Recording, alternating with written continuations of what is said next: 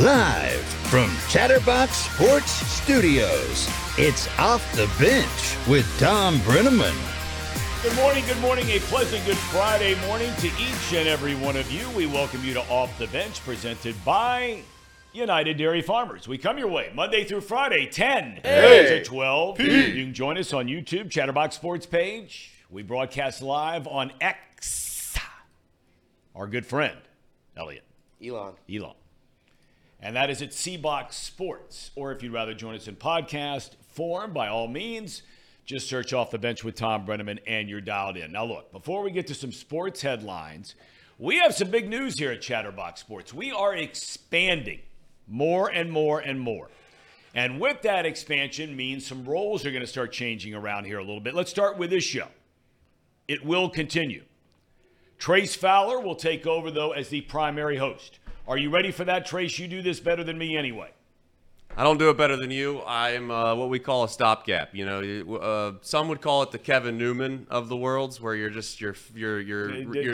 coming in. No. That's no disrespect to Kevin, but I'm coming in. I'm just filling a void until the Ellie De La Cruz and Matt McClain's come next. Okay. All right. Well, now, as for me, look, I'm not going anywhere. Okay? Everybody's healthy. Everybody's fine. Everybody's good. I'll be here still a couple of times a week on a podcast that we started about 3 years ago before Chatterbox ever got going. We're going to bring it back to life. It's going to be called Dialed Ins. So Monday, we'll be here, you know, local stuff, national stuff, that kind of thing. And then Friday, we're going to go back to something that we wanted to do here, but the schedule made it really, really tough because if we weren't doing it from 10 a.m. to noon, it was hard to get that big interview lined up. So we're going to bring that back here on Chatterbox for every Friday. We do a lengthy interview, hopefully with some of the biggest names and the hottest topics in all of sports and beyond. I'll have a few comments at the end of the show. But, fellas, here we go. Here we go. How's everybody doing today? Doing good, Tom. Doing good. What's that big league lid you got going there? What is that? It's Navarre Beach. Your honeymoon. My honeymoon. Yeah. Every time I see that hat, I always think of Sandlot and the kid that just literally can't throw the ball more than 5 feet. He's got the big bass hat. Yep. It's got the big long bill. That's it right there. Well, some say I might not know the baseball game, so that might be true. But Doesn't sound like it. You sound exactly like you know the baseball game. Kid became a broadcaster. Did become a broadcaster. One of the best that ever was. That's right. I'm doing good. I don't know if that question was at me, but I'm It doing was. great. I'm wondering how you're doing today. We always ask, we go around the horn, how everybody's doing today. Yeah, all around the room. I'm doing good. You know, I had bowling last night. I went bowling. I'm a really bad bowler, but you know, it's fun. It's fun to be there in the presence of the pins and the balls and such. So yeah, I woke up this morning with a great positive attitude. One last ride. You were rolling stones last night. I've been right. rolling stones in a while, but I'm doing great as well. I have a question. Like, if we're talking about the Sandlot here, that kid grows up to be the broadcaster of the Los Angeles Dodgers. That's right. So in the Sandlot universe, Vin Scully does not exist? That's what we're saying. That's what you're saying. That's what we're Terrible saying. movie then. Benny the What Jet. a bad movie then.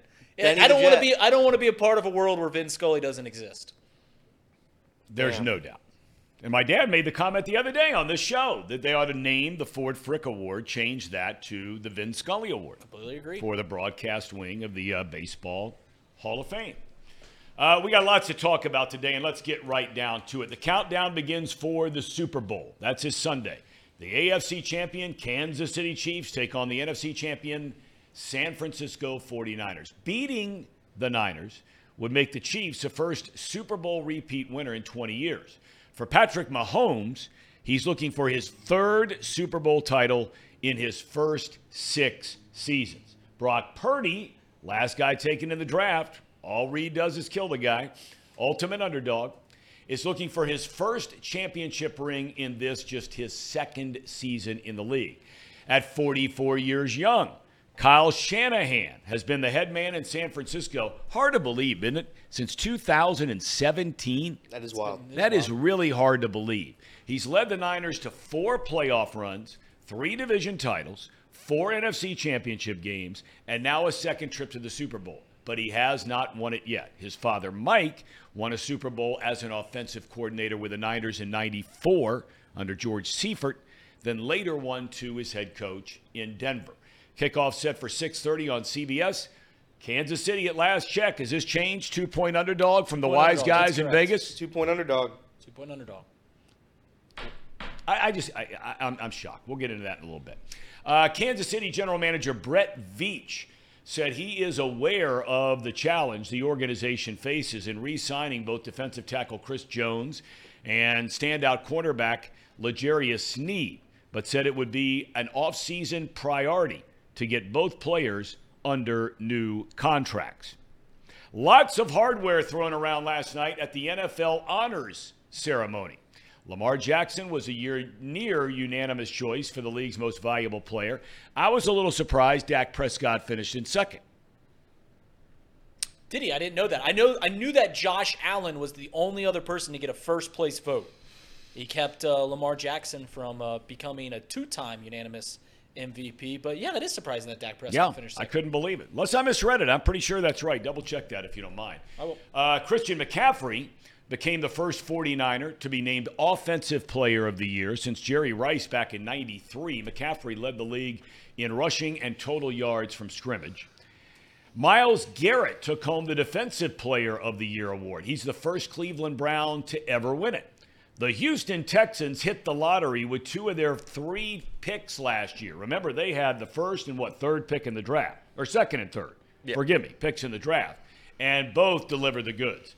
C.J. Stroud was named Offensive Rookie of the Year. willAndersonn named the Defensive Rookie of the Year. Joe Flacco edged out Damar Hamlin for the league's Comeback Player of the Year award.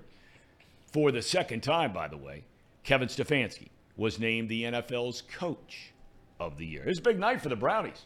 And hell, they didn't even win a playoff game. The AFC North cleaned up, Tom. You're not lying. They certainly did. I mean, you got the Coach of the Year, Defensive Player of the Year, Comeback Player Player of the Year. MVP. Yeah, that's right. I'm drawing a blank there. I was just thinking Cleveland alone won those first 3. Yep. The NFL Hall of Fame announced its 2024 class last night. Unfortunately, willAndersonn, former Bengals great, came up short. He'll get there one day.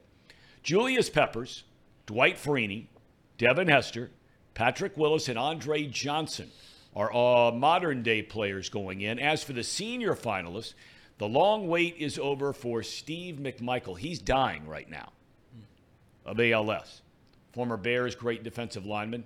And, boy, you talk about a great one. Former Ohio State linebacker Randy Gradishar is going to the Hall of Fame. Congratulations to all. College football, Wisconsin coach Luke Fickell said yesterday he's hoping to have his best friend and former teammate Mike Vrabel around for as much as possible with the Wisconsin Badgers in an informal role this season. Fickell went 7-6 his first year in Madison. Of course, he took UC to the college football playoff in 2020. Speaking of the Bearcats, big-time game tomorrow in college hoops. And I mean, the joint will be rocking at Fifth Third Arena. Number 5, Houston comes to town. Kelvin Sampson's team has lost 3 games all year, and all 3 are in the conference against Iowa State, TCU, and Kansas. UC has lost to Kansas, beat TCU, and will play Iowa State next week. Tip-off set for 4 o'clock. The game can be seen not on ESPN+. How about that for a change? Thank God. Actually on cable. Actually on television. ESPN 2. There we go. Not the big ESPN 2. Not the big one. Not the mothership, but That's right. We're close. Sellout crowd expected at the Cintas Center tomorrow. X plays number 19, Creighton. The Blue Jays won the first meeting in Omaha 85-78, but that game went right down to the final 3 minutes of the game before Creighton pulled it out. The Muskies, they must improve their shooting from that first game. They shot 40% from the field, 33% from 3. Other notable games over the weekend, including number 17 Kentucky against unranked Gonzaga. This is a huge game for Gonzaga. Kentucky's going to be in the tournament. They're playing for a seed. But for Gonzaga, they are trying to get into the tournament. Ohio State home to Maryland. They're going nowhere. Number 13 Baylor travels to number 4 Kansas. And tonight, number 18 Dayton goes to Richmond to face VCU. They will play twice in the final 8 games of the season, much like UC and Houston will play twice in the last 8 games of the season. Not so sure you want to be facing Houston twice. No, please not. Tom, if Gonzaga doesn't make the tournament, it'll be the first time since 1998 Whoa. that they haven't made the Yeah. tournament. Yep. Yeah, I mean, that is, we were talking about them a little bit yesterday. And look, I know a lot of people don't care about Gonzaga around here, but they have been the monster of the tournament for the last 20 years. They go every year. Mm-hmm. They go deep. They never get bounced early, ever. They made the Sweet 16, and they haven't missed the Sweet 16 since 2014. Think about that. The Sweet 16. A decade of making the Sweet 16. Yeah. And they've been, of course, to a number of Final Fours. How many of those? They've been to 2 Final Fours, and both times that they went to the Final Four, they went to the championship game. Yes. They lost once to North Carolina, and I can't remember who the other one was the incredible game. Who was it? Back in 2021. Anyone know that one off the top of their head? That wasn't Baylor. Might have been Baylor. What's crazy about Gonzaga is so the first time they ever made the NCAA tournament was 1995. The second time they made it was 1999. They haven't missed the tournament since. You know, it's funny. I was there when they reached the regional final. So they got to the Elite Eight, and they played that Western region out there in Phoenix. So we went to the game. Okay. When you get to those regional finals, you got teams coming from everywhere. And so, it's not like it's a home game for anybody. But I've not had a chance to go to a lot of NCAA tournament games through the years. And I remember just going to that game, and I had never seen anything like that in my life on just some neutral court, middle of Phoenix. Mm-hmm. Here's a school nobody's ever heard of, ever. And their fan base, and plus everybody who had no skin in the game, they were rooting for Gonzaga. It was unbelievable. And they won that game to go to the Final Four. I'm sorry, I'm enamored with this right now. Mark Few became the head coach in 1999, so he's never missed the tournament either. Ever since he's been the head coach, they've been a wagon. It's incredible. Man. Want to thank everybody for all of this stuff. Some of you thinking that I'm going to run for the Democratic presidential nominee. I don't think that's in the cards, boys. I would be your VP. I think that would be good. I think that would be great. I think that would be good. Yeah. Do you think you can get the Democratic nomination? I would have a very hard time getting that nomination. I'd have a hard time getting a nomination to be the Marymount fireman, fire chief. Yeah, but no, we've had some great comments here. Somebody said I was going to leave here and go to become, what did I say, Brian Kelly's what? Scaffolding. You're going to sell scaffolding to Brian Kelly. Scaffolding, right. Some of you saying I'm going to outkick. No, that's not happening either. We're not going anywhere. We're just mixing it up. We're trying to get better and better around here with everything that we're doing. And again, we'll have some comments a little bit later on. But this is not a situation where everybody's going in. My dad's going to be on the show. I'll still come on the show. We're just mixing things up a little bit. And it's like a new sort of born-again sort of attitude around here today. I can feel it already. You feel it, Casey, or no? Or am I just making this up? Yeah, I mean, there's new exciting things coming at Chatterbox. It's just in the works. How about you, Trace?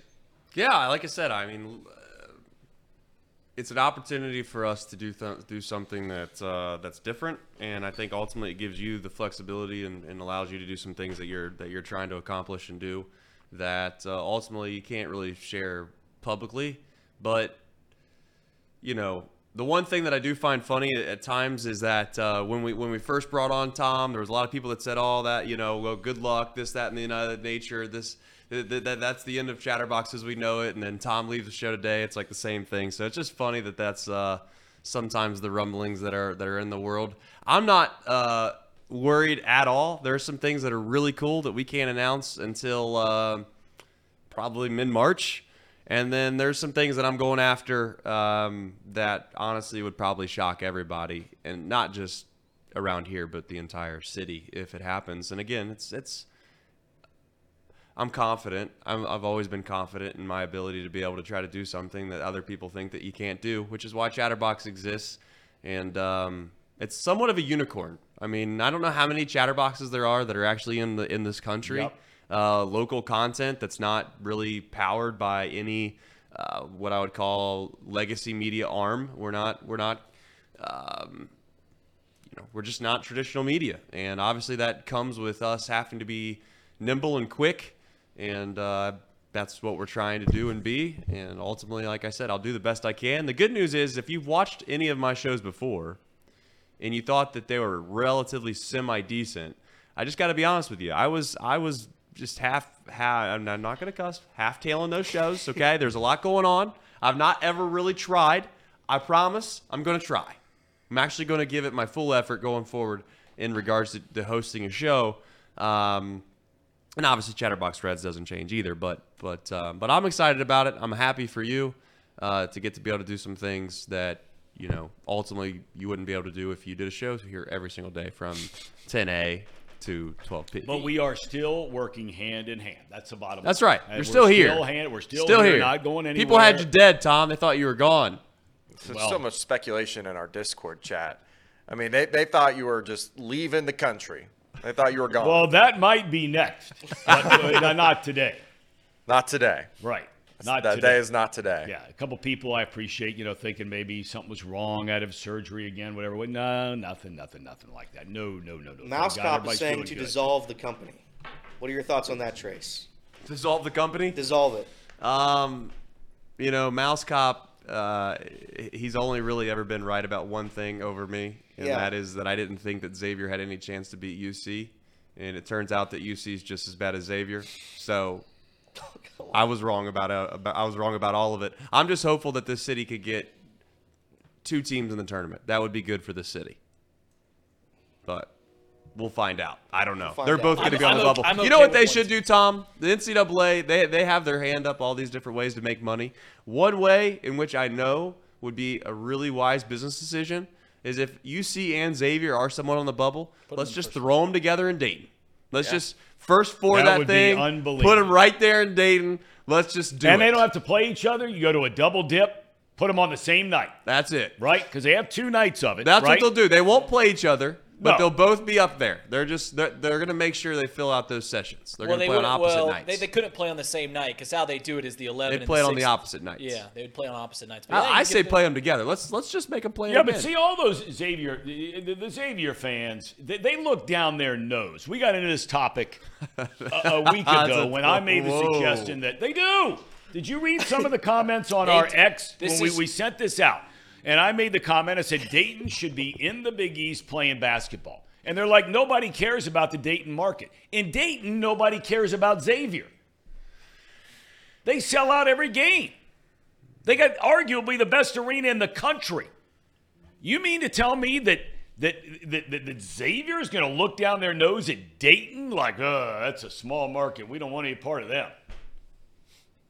Dayton is a far better team for the Big East than DePaul.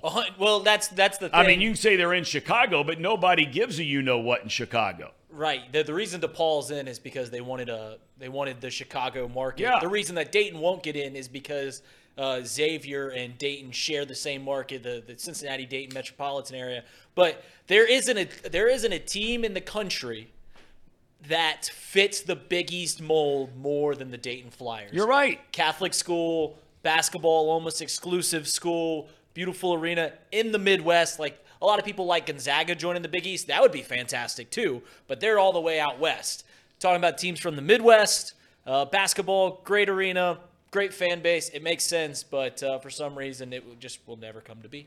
Xavier will push against that. If Dayton tries to get in, Xavier won't let it happen. But that's what I don't understand. And maybe there's somebody out there that can explain it to me, and I'd listen reasonably. Oh, okay, I get it.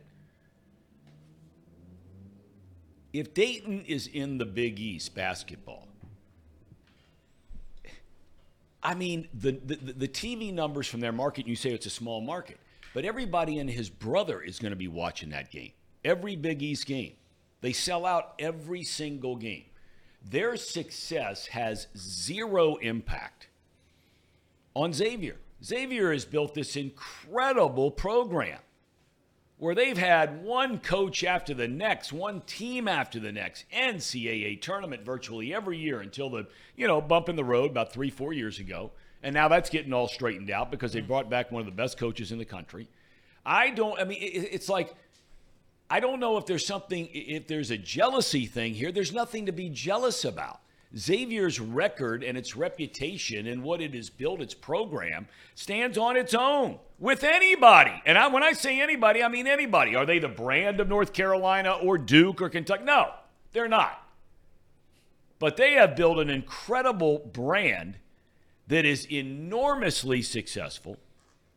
And I just can't understand how Dayton being in the Big East hurts anybody. I don't get it. Tom, do you think that the TV ratings that the conference themselves would gain by having a DePaul, is there any chance, and maybe I'm naive here, and that's why I'm asking you, is there a chance you could get that money back if you get a team in the tournament, an extra team in the tournament? You get paid as a league. Yes, you do. For how many wins you receive in the tournament. Now, obviously, Dayton, you could say maybe that's not the best example because how many wins have they had in the NCAA tournament? But they were the number one team in the country, as I think many of us may remember the year in which they canceled the tournament. So you could make the case that Dayton, although they might, be lacking in the TV ratings department, I don't really know how many DePaul's pulling anyway in Chicago.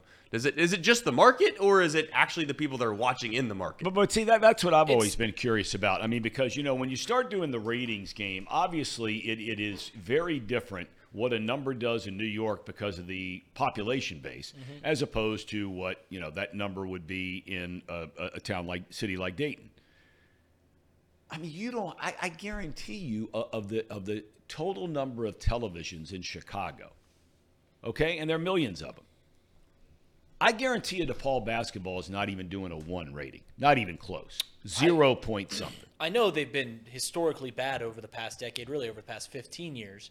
But, I mean, do you watch the game? Have you ever seen the DePaul game at Wintrust Arena? There's like 300 people. Right. Like nobody there. And so it's the only Big I'm East game asking, where that as happens. a basketball conference, do you want that, even though you're in Chicago? I don't know what kind of dividend Chicago's market is a positive impact on the Big East if nobody in the Chicago market cares. In Dayton, they care. Are we down? It certainly feels like we're down. I think we're down. Oh, no, we're good. We're good. We're back. We're back. We're back? Okay, we're back. live. What do you know? Hey, by See? the way, good Our time to friends tell you. from Spectrum are trying to run my ass out of here before I'm even ready to go yet. Tom, I got the best news maybe of the day. You ready for it? I've been meaning Free to ad tease. alert. Free ad alert. I've been meaning to Free tease ad this. alert. Alta Fiber is being installed on Monday. Well, of course it is. Spectrum? You let me schlep through this for the last 19 months, and then all of a sudden it's time for me to hit the trail, and now here comes all the ammunition. I'm like Ukraine. Oh, you know? I got to beg, plead, and ask for a little bit of, and now all of a sudden, here we come. The United States, rolling in. Everything you want. $200 billion.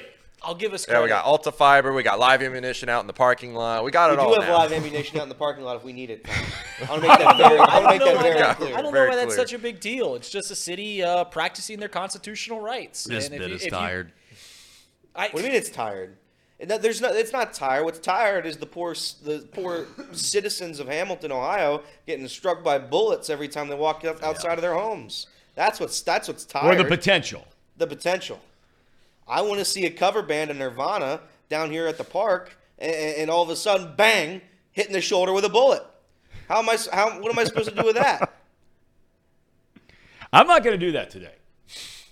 I didn't do it. I have didn't really wanna do it. enjoyed. I have really I didn't enjoyed the wanna do people it. I have met here in Hamilton, whether it's the ladies over here, or some of the guys that are down on their luck coming in and out over here at the gas station around the corner. I think it's a Marathon. I never really look at the sign, but I stop in there every day.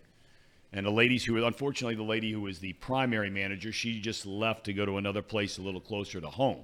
So I miss her. But heck no. Tom, I'm not you gonna were do it today. You were elite at knowing the common man. the pecking order at gas stations of who the managers are. I know them all. You're the UDF man. You're like, I know Lindsay, she's doing this, and I Jake's know going them all. to that. I do. I know them all. The guys, sometimes I stop at this. I always stop at the UDF there in Milford when I'm on my way out the door from home, getting ready to jump on the highway. So I know Mary and I know Zach. They're in there, 5A every day. I walk in. Zach, Mary, how we doing? Tom, what's happening? Everything's good. How about that? And then the guys down here at the other UDF, down off the Middletown exit, I think it is, or Springdale or something, and same crew in there. And I've befriended a couple of guys that are bus drivers for the Lakota School District, gotten to know them very well, nice. 2 guys and a gal. I told the guy this morning, I'm like, look, my schedule's changing up a little bit, and so we swap phone numbers just to check in every now and again. He's an old retired railroad guy, great dude, and loves sports. He had no idea until 2 days ago what I used to do for a living. Really? He had no idea. And he had said to me 2 days ago, he said, I thought he was told by another bus driver who apparently knew what I, did for a living, used to do, whatever. And she told him. That would have been Tuesday of this week.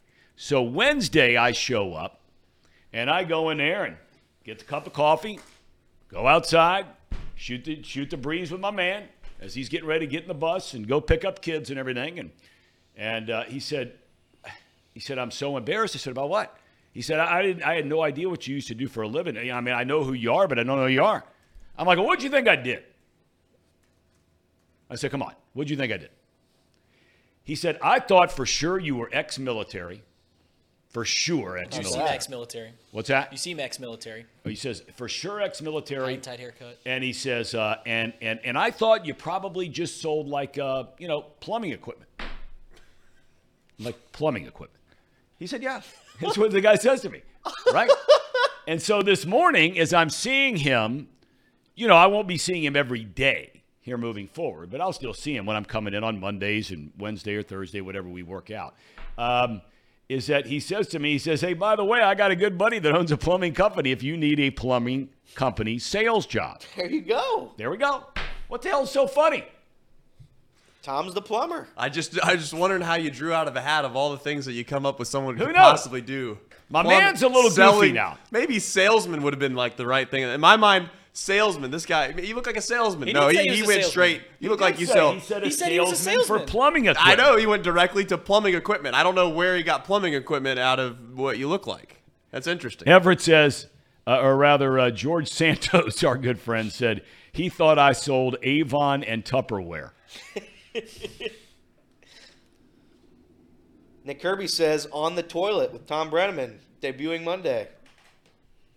Mark says you look like a guy that lays the pipe. Tom, you got anything to add to that? No, none whatsoever. And when you're married for 23 years, that's certainly not apropos. I didn't say that. Okay. All right. Let's get into our main man, Charlie Goldsmith. He has been a friend of the program. Will continue to be a friend of the program. We love Charlie. Maybe. Who knows after that? Charlie is able to laugh at stuff like that. I mean, I've seen him in certain settings where, we keep him a little bit sort of, on the straight and narrow path here. But Charlie, I mean, you can yuck it up with the best of them. So you got no problem with this kind of conversation, right? Yeah, but I'm not saying what I think you look like. Yeah, this could be not that it would be negative. Not that it would be negative, but I'm not playing this game. Okay. Well, my main man did out at UDF, the bus driver here in Lakota School District. So, I was very, very happy that he thought I was ex-military. I probably should have been because things might be a little bit different than they are now. All right. Let's circle any surprises to you. I don't know if you watched it, paid attention to it, whatever it was, but any surprises to you about all the awards that were given away last night?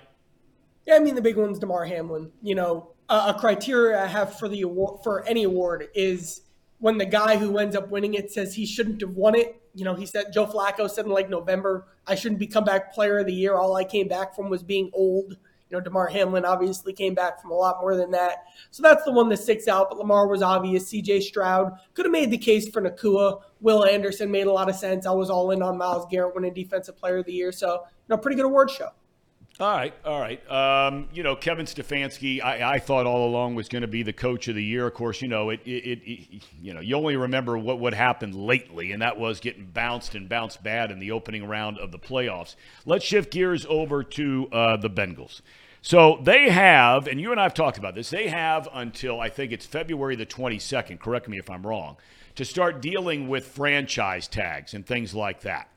Are you hearing anything? I mean, most of us assume they're going to tag Higgins, they're going to keep him, and keep the band together for one more year. Are you hearing anything contrary to that? Yeah, nothing to report right now, but, it'd be malpractice if they didn't give T. Higgins the franchise tag just to continue and push forward the extension in the negotiation process. And that's the key word, negotiation. Like, the only steps that are going to take place between now and free agency are the Bengals and Higgins will check in. Hey, where you at on this number? Hey, where you at on this number? And both sides have their sticking points, have their ground that they'd like to stand. And this is the same as it was with Jesse Bates, the same as it was with every contract extension negotiation in franchise history. And then I think the real deadline for me isn't the franchise tag deadline, because I see that as pretty inevitable. The real deadline is the start of free agency, because either you have Higgins tagged under, you have Higgins earmarked that franchise tag money under that contract, and you can't spend that into free agency, or you have Higgins not under contract at that point. You get a trade done by something like that, or by then or something like that, and you have $20 million to spend. So to me, the key date to watch is the start of free agency, because that's when they know whether or not they have $20 million to spend for Higgins or $20 million to spend elsewhere. Okay. In that same sort of vein, however, Charlie, is you look at the needs that they have, and there are many of them, and we've addressed many of them.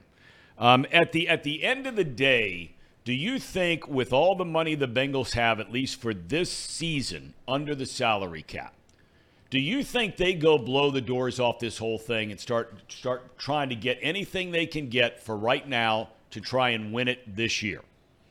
The most all-in move they could make would be keeping T. Higgins on the franchise tag. If you want to look at it's actually very baseball here. Like, teams trade in baseball players with a year or two left on their deal to try to spin it forward for the future. If you want to play the long-term game, you trade Higgins or even you extend him. That would be a longer-term window.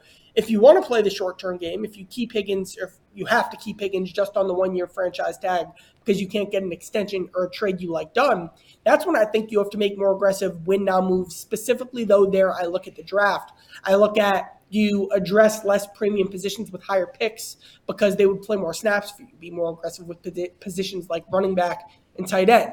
Or do you just continue with the best player available model, take another receiver to kind of wait in the wings behind Higgins for 2024? I think it's still a good enough roster to win the Super Bowl next year. So especially if you have Higgins on the tag, I'd look at more aggressive situations or more aggressive moves through the draft. Also, like splurging, kind of going all in with your remaining free agency capital on a really good pass rushing defensive tackle. I like the name Christian Wilkins a lot. Again, he's not a guy who his best year will probably be 2024. So that's probably more of an all-in move as well. I do like that approach if the way the Higgins conversations go dictate you go that way. Okay. What were your thoughts? Your thoughts about the changes in the coaching staff. Not necessarily that Brian Callahan left, and not necessarily that Pitcher takes his place, but now the moves that just happened the last couple of days. Yeah, one of the sneaky things that I was kind of concerned about with the Bengals was something Brian Callahan does incredibly well. Like, one of his gifts as a coach. He's great at developing a plan against the blitz, and he's great at when you draw up a play on the whiteboard, how does that mesh with the pass protection plan, with the linemen, the running backs, and the tight ends? Callahan was, that was his thing. That was his baby with the team. How do you replace that? Pitcher has less experience with that. Zach Taylor had less experience with that than Callahan. So what do you do? What type of guy do you want to bring in to replace that, to fill that void, to fill that role in the game plans? Well, how about a guy who is a former quarterback who coached offensive linemen last year? And that's new passing game coordinator Justin Riscotti. I would expect he filled that specific role from a game planning perspective. They changed the structure of the coaching staff to add a guy with that skill set. They widened their overall offensive coaching staff pipeline by adding a guy who, if Pitcher's head coach next year, can slide in and slide up along with Brad Cragthorpe. You have more of those quarterback voices in the building, which is very helpful. The NFL has always been a huge copycat league, and all you have to do is follow the last decade, maybe more than that, maybe a lot longer than that, but certainly, the last decade or so about, what's successful for a team. You look at let's say, the Patriots in all those years. I mean, they had a year or two there with Randy Moss where he was off the charts, but he was the only big-time wide receiver. Edelman was a different kind of a player. He wasn't a game breaker, but a great player, Hall of Fame player, without a doubt. But they had Gronkowski. And now all of a sudden you look at this year, right? Even the last couple of years, and teams that played in the championship game. You got the 49ers who have a great tight end. Yeah, they have one great receiver. The rest of the guys are okay. They can have a good game, but, so every now and again, Ayuk and those guys. The same thing holds true when it comes to Kansas City. They got Kelsey. For a while there, they had Tyreek Hill. And now they've got some guys, that are okay. They're not Chase. They're not Higgins. Do you think that the Bengals look at that and say, man, maybe we ought to reconsider how we're structuring this offense and the importance where this offense should be? We have the great quarterback. We have one great wide receiver. Do all of a sudden, should they really go all in on a big-time tight end? So they've already considered this. Like, there's a scenario where the 2023 Bengals feature Dalton Kincaid or Sam Laporta if the draft goes a different way. Like, the Bengals are interested, have explored, have looked at the opportunity of adding a real, quality tight end to their offense for a while. It just hasn't worked out based on, not many tight ends, who have other options would want to sign up to be the fourth wide receiver on a Bengals team. That's what it would have been in 2021 and 2022 when they had the big three. And then, this year it's a different scenario with Tyler Boyd now gone. And like I've said before, they could replace a lot of that production with the tight end. Now, tight end versus receiver, to them it matters less kind of like they don't necessarily view it that way. To them, it's like pass catcher number 3. Could be a tight end, could be a receiver, gives you some flexibility. I think that the common denominator between those teams you mentioned is they have elite pass catchers. And on these teams, the elite pass catchers happen to be tight ends. But I don't necessarily think it's more valuable to have a tight end who's great just because he's a tight end compared to any other pass-catching weapon that you could add into the mix. So the Bengals are looking to add pass-catching weapons this offseason. Tight ends are certainly a path they could aggressively go to make that happen. But if, the board shakes out a certain way and their third pass catcher happens to be, the best route to get that guy as a receiver through their draft or free agency, and then you backfill at tight end like you have in previous years, that's kind of what happened last year. It could happen the same thing in 2024. Again, I think the common denominator is having great weapons, not necessarily a great tight end.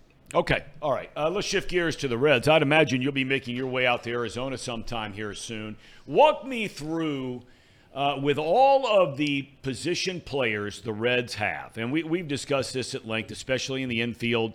You throw in the DH. You've got 5 spots for anywhere from 6 to 7 guys on a regular basis, right? Okay, so guys get a day off, then you roll through the next group, et cetera, et cetera.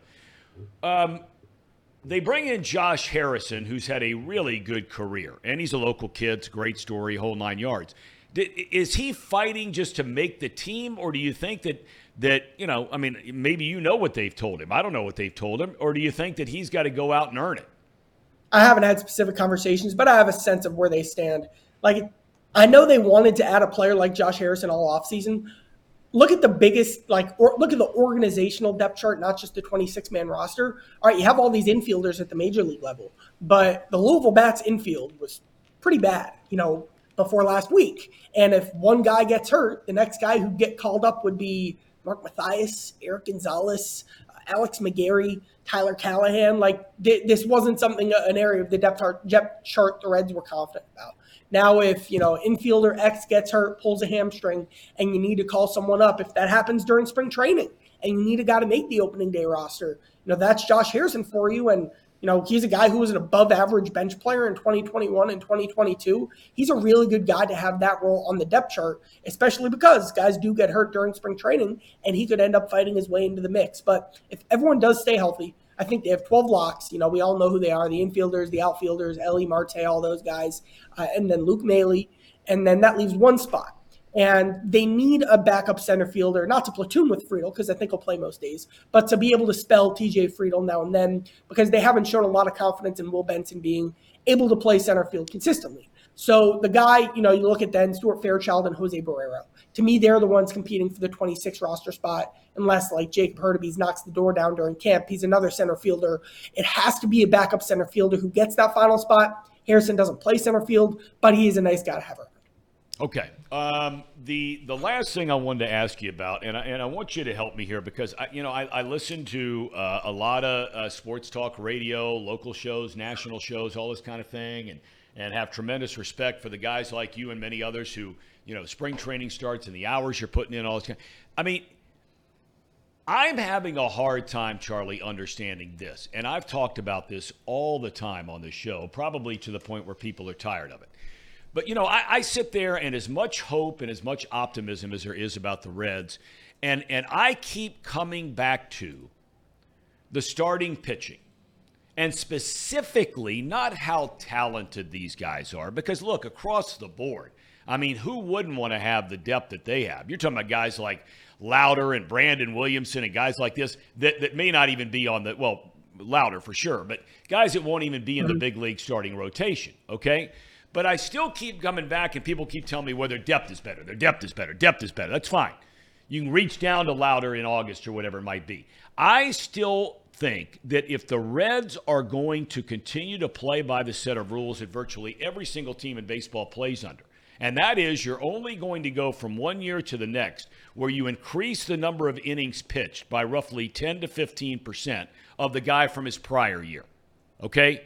I just sit here and I mean, I do the math, and it's Ohio University math, so I'm not very good at it. But I do the math, and I say to myself, look, their bullpen might be better, but we know the starters got to be a lot better than last year.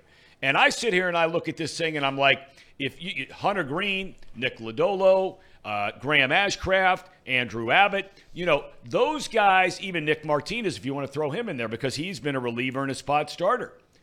I don't think any of these guys are going to be asked to throw more than 160, 170, 180 innings next year.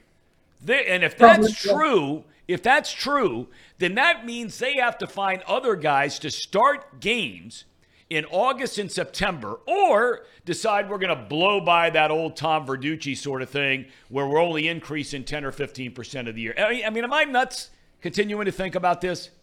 Somewhere there is a stringboard where Derek Johnson is trying to piece together however 9 times 162 innings for the course of the season. This is the story. This is story of the season, how they plan for this. There are things they're going to do. One, guys will get hurt and then they'll come back, and that's the situation. So you'll preserve some innings that way, for guys who won't be able to go 200 over the course of the season. The guys who don't make the team, I've been told they're considering a 6-man rotation in Louisville, and I've been told they're considering having kind of innings and pitch limits that are more aggressive in Louisville to try to keep the guys who aren't at the big league level, say Brandon Williamson or Connor Phillips, if they don't make the team, fresher for the stretch run.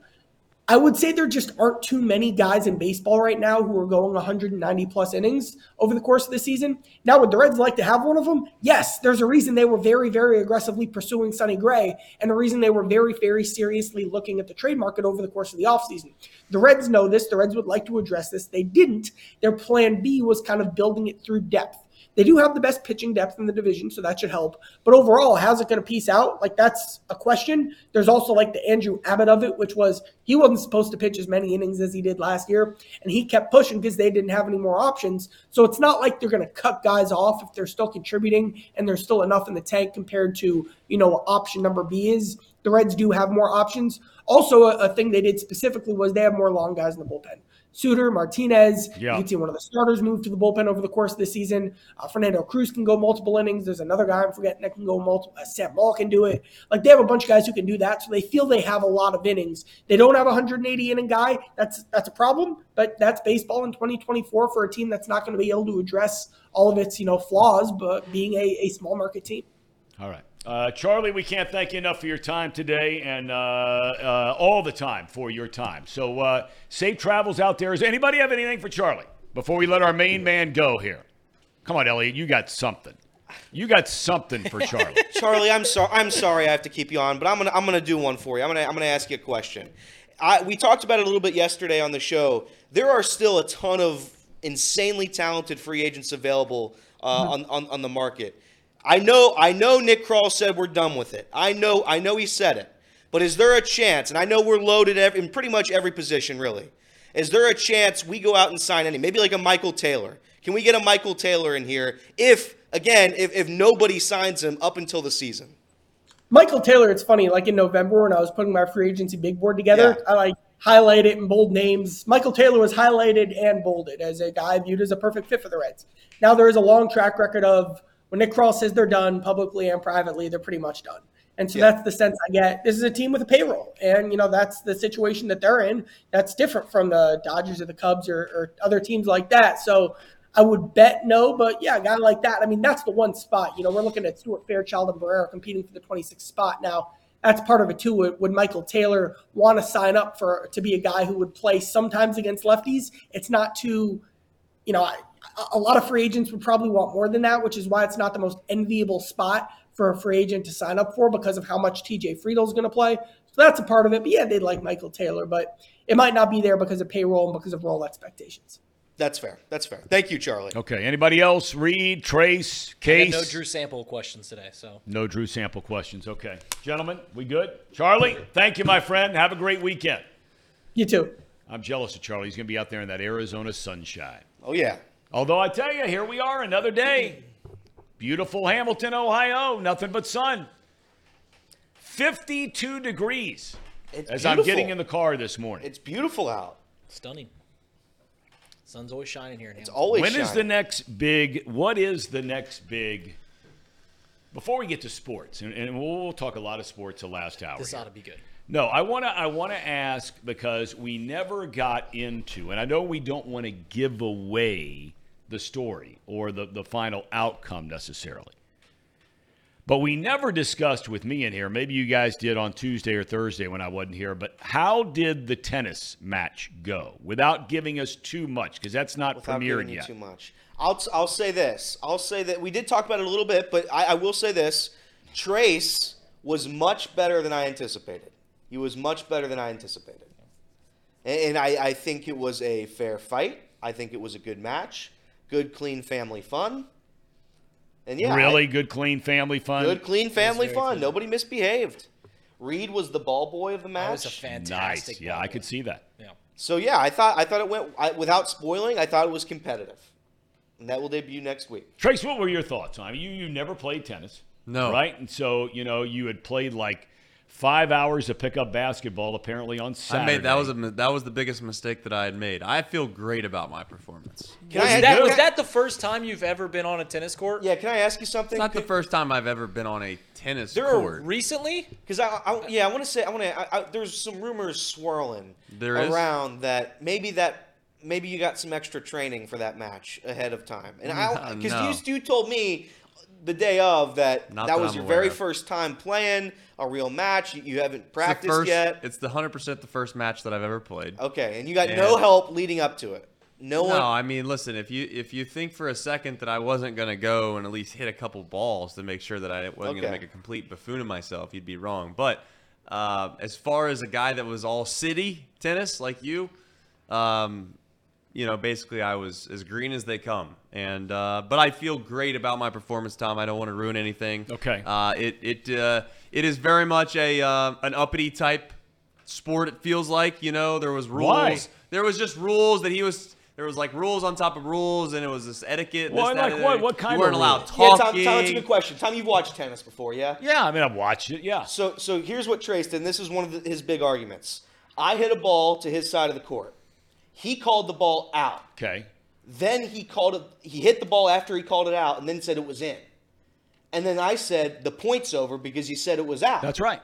He wanted to keep on playing. He said you can't, and then he started. Well, then why did he call it out? I don't know. Not true. And then he started saying, "Well, I can't talk anymore on the court." Correct, because if you call the ball out, you have to live with your decision. You can't change your mind. Yeah, I mean, I can't tell you how many tennis matches I'll go to watch my wife play in a league, right? Yeah. And the next thing you know, man, you've got these 40-year-old, 50-year-old women, screaming at one another over this exact thing. Oh, yeah. Right? Oh, yeah. They call it out. Other guy doesn't think it's out. Right? Here we go. Well, you call it out, it's out. And that's the end of story. That's right? it. It's That's just correct. kind of like, if you're going to be your own referee, right, in essence, umpire, whatever they call it in tennis. Okay, then that's the way you play the game. There was supposed to be a referee, Tom, and I left that up to Elliot. So sure enough, guess what we had? No referee. Well, you would need two referees on the court, so we would need one. I thought Booby was going to come. Okay, where I was getting to eventually, go ahead. however, is there going to be now a second match? No, I think we've seen I don't that. think he wants to do that. Okay. What about golf? I'll take my win. Because, you drive around town yesterday, and if you pass Lunkin or you pass some of these places around town, there are people out there teeing them up yesterday. The plan is, I golfed on Sunday. The plan is to do more golf stuff. I want, and this is up to you, Tom. If you're going to stick around for a little bit, sometime this summer, I would love to face you in a golf match. Well, I stink, so that wouldn't be any great shakes. I don't know if you've seen me play, Tom, but I'm not exactly Jack Nicklaus. Well, okay. So I think that's fair. I think That's it would be fair. an entertaining match. That's fair. So we'll schedule that up during the summer, 100%. Also, teaser, we're meeting with a golf course next week to discuss plans to run a golf tournament. And on top of that, we're going to do some more golf content. Whether it be Elliott and Trace breaks par, I think that's part of an idea that I had, but I'd like to go around the city and play other people in two-man scrambles. Some are saying Marty and Tom versus Elliott and Trace would be funny. That would be funny. He'd be all in on that. I'd love to. He would be all in, although I think that it would be the question is, should my dad be on the same team as Elliott? Because then if your teammate's letting you down, I mean, you can, right? As opposed to, you're beating them. Let's just say that we took the lead and he misses a putt. You're not going to bury him, right? You'll bury your teammate. I think Marty might bury him. I think Marty might bury him. I think my feelings would be hurt. I think there would be a point of the match, probably around hole 8, and there would be a point of no return, and Marty would hurt my feelings.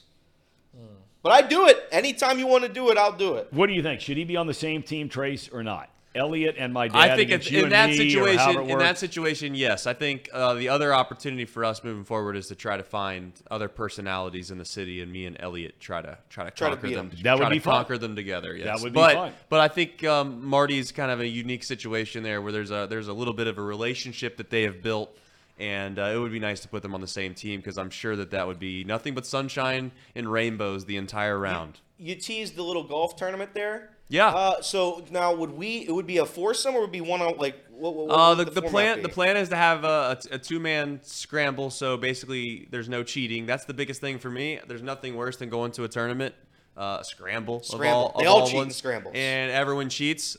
I'm not a big cheat guy. I like to play, somewhat by the rules there. And ultimately, we're gonna maybe live stream some stuff. That'd be great. And we could try to get some people out there. That's the goal. We got to go meet with them on, I think it's next Tuesday. It just popped up on my calendar. Okay. Real Spirit Cat 1 says he's been calling for a Chatterbox Open since day one. Ken Cincy USA says Elliott is more like Jack Nicholson than Jack Nicholson. both. No, I'll stop. Listen, I'll take that compliment. I tell you, I like this. What about a bowling challenge? We were talking about bowling before the show today. Yeah, Reed's a good, fantastic bowling. Love bowling. Yeah. I'll do any challenge you give me, I'm going to do it, no matter what. And you're a no excuses kind of guy. No, I've never made an excuse once in my entire life. Not once. Casey, when you go to these things and, you're doing a lot of the video and a lot of the putting the whole thing, you're kind of like the man in charge from being able to get this on the air. The more and more you've watched now Elliott participate in some of these sports. Yeah. Right? Mm-hmm. Tennis, golf, right? Bowling to come. From your perspective, any thoughts on what you've seen? Ooh, that's a good Tom, I think Elliott in 9 years. Thank you. If he could just train for 9 years. Right. 9 years straight. Day in, day out. Wake up, go work out, train. He could win his local high school all-city tennis court trophy, whatever they give. Alumni, yeah. And he could probably also win all-city golfer, too. I'm uneligible. Unless they give me back my COVID year. I don't know if I get a COVID year for high school, but we can sure. You certainly do. Try it.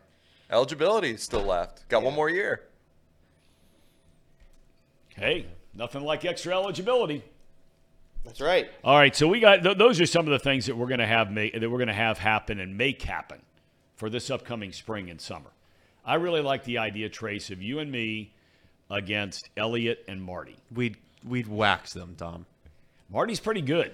Yeah, but you got He to don't realize get very far, man, but he you got hits to as straight realize as a string, man. You got to realize that the opposite player that Marty has to deal with is one that will bring him down to the ground. I think we should play it at Houston Woods. I mean, this is so disrespectful. Tom, I will play anywhere you want. I think You know what your Houston mistake- Woods. Houston Woods. What your mistake That's was? where my wedge is. That's Elliott Trace has left. Elliott. Trace, you know that, Tom, right? I still don't have I don't still have a club I can play under 50 yards because Trace left it at a golf course. Trace left it at the golf course? Oh yeah, he did. Tom, to catch you up to speed here, I don't know how many of our viewers actually want to listen to this, but what happened was They all will. They all is Elliott, he what we call butter knives his wedges, where he basically throws sod right on top of the golf ball every time he decides to use a wedge. His ball goes about 6 yards and his divot goes about 8. Right. So after the third or fourth time watching that, I grabbed that club and I stuck it in the back of a cart that was with us. Okay. Now, some would like to think that, at the end of your round, you grab your bag, you make sure you got your stuff, and you head off, right? Right. I'll take the blame that maybe I didn't put it directly in his bag, but I didn't want him to have the chance to pull it back out of his bag again. I understand. You're kind of hiding Now, it. now here's the thing, Tom. This is the thing That was a good word that you used there, Tom. You hid it from me. That's now- exactly. Well, I remember watching the show. I mean, I Here's- watched it. And he here's the told you thing, don't pull Tom. that club out again. This is maybe the most concerning part for the viewers and also for us in the room is that we had a big-time match, one in which Elliott could finally win. He had no chance against me. He thought he did, but he really never had a chance. He had a chance going in to play the Bear. The Bear. Had a chance to beat the Bear. And I find out after a month between us playing the first match with the Bear to the second match is we show up at Houston Woods. We're right in the middle of the fairway on hole number 1. And Elliott looks at me and goes, "You left my wedge." That was a month ago, Tom. He has not played golf for a month, showing up to a match that he could possibly finally win. And I could have won it. By the way, that match is still tied 1-1. We have to finish that as well. That's exactly right. That's another And must Drew says rematch. That is. Drew says, "Do not blame Trace. A man is responsible for his own clubs." I agree. Do you know what Trace's role was in that video? It was caddy. That was the role, the caddy. Could you imagine Tiger Woods going up to the 18th green? He doesn't have a putter because his caddy threw it in the lake. That wouldn't be good. No, it wouldn't be very good. No, Tom. I don't think that guy would have the job next go round. I don't think so. Want to do some ads and some super chats real quick? All right, let's do it. Let's do some ads and some super chats, and then we got lots of college basketball to talk about over the weekend. Obviously, the Super Bowl coming up, but we got some big college basketball games in town this weekend. So, Casey, here we go. Here we go. The Bengals Bearcats report is brought to you by Encore Technologies. Encore Technologies provides IT solutions for a data-centered world with the suite of services from mobile computing to desktop to data center, supporting both centralized and work-from-home computing modules to improve efficiency and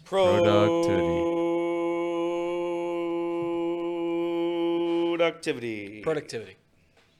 The path to innovation begins here. Visit encore.tech.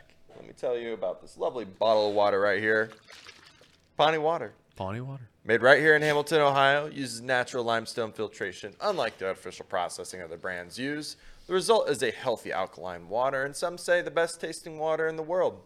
Visit Pawnee Water at PAHHNI water.com to see where you can buy this great tasting water.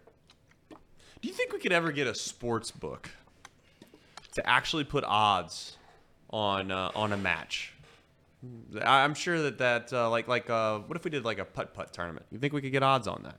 What do you think the odds should be on that? No, I don't think. Do you feel confident? Are you a good putt-putt player? I would destroy you in putt-putt. It wouldn't be close. Really? You know one thing I do give you, Elliott, for a guy that's not very talented at a whole lot of athletic things, you are very confident.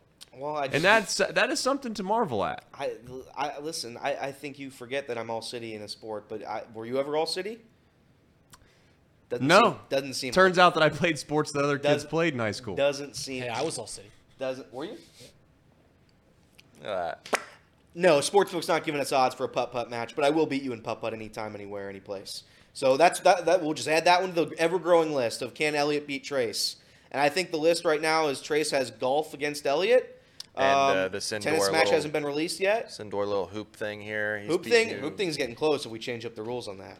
Change up the rules. Hoop thing's getting close. Oh, we got to change the rules. If we do one shot apiece, make it the sudden death format. I don't know. I'm starting to like my chances.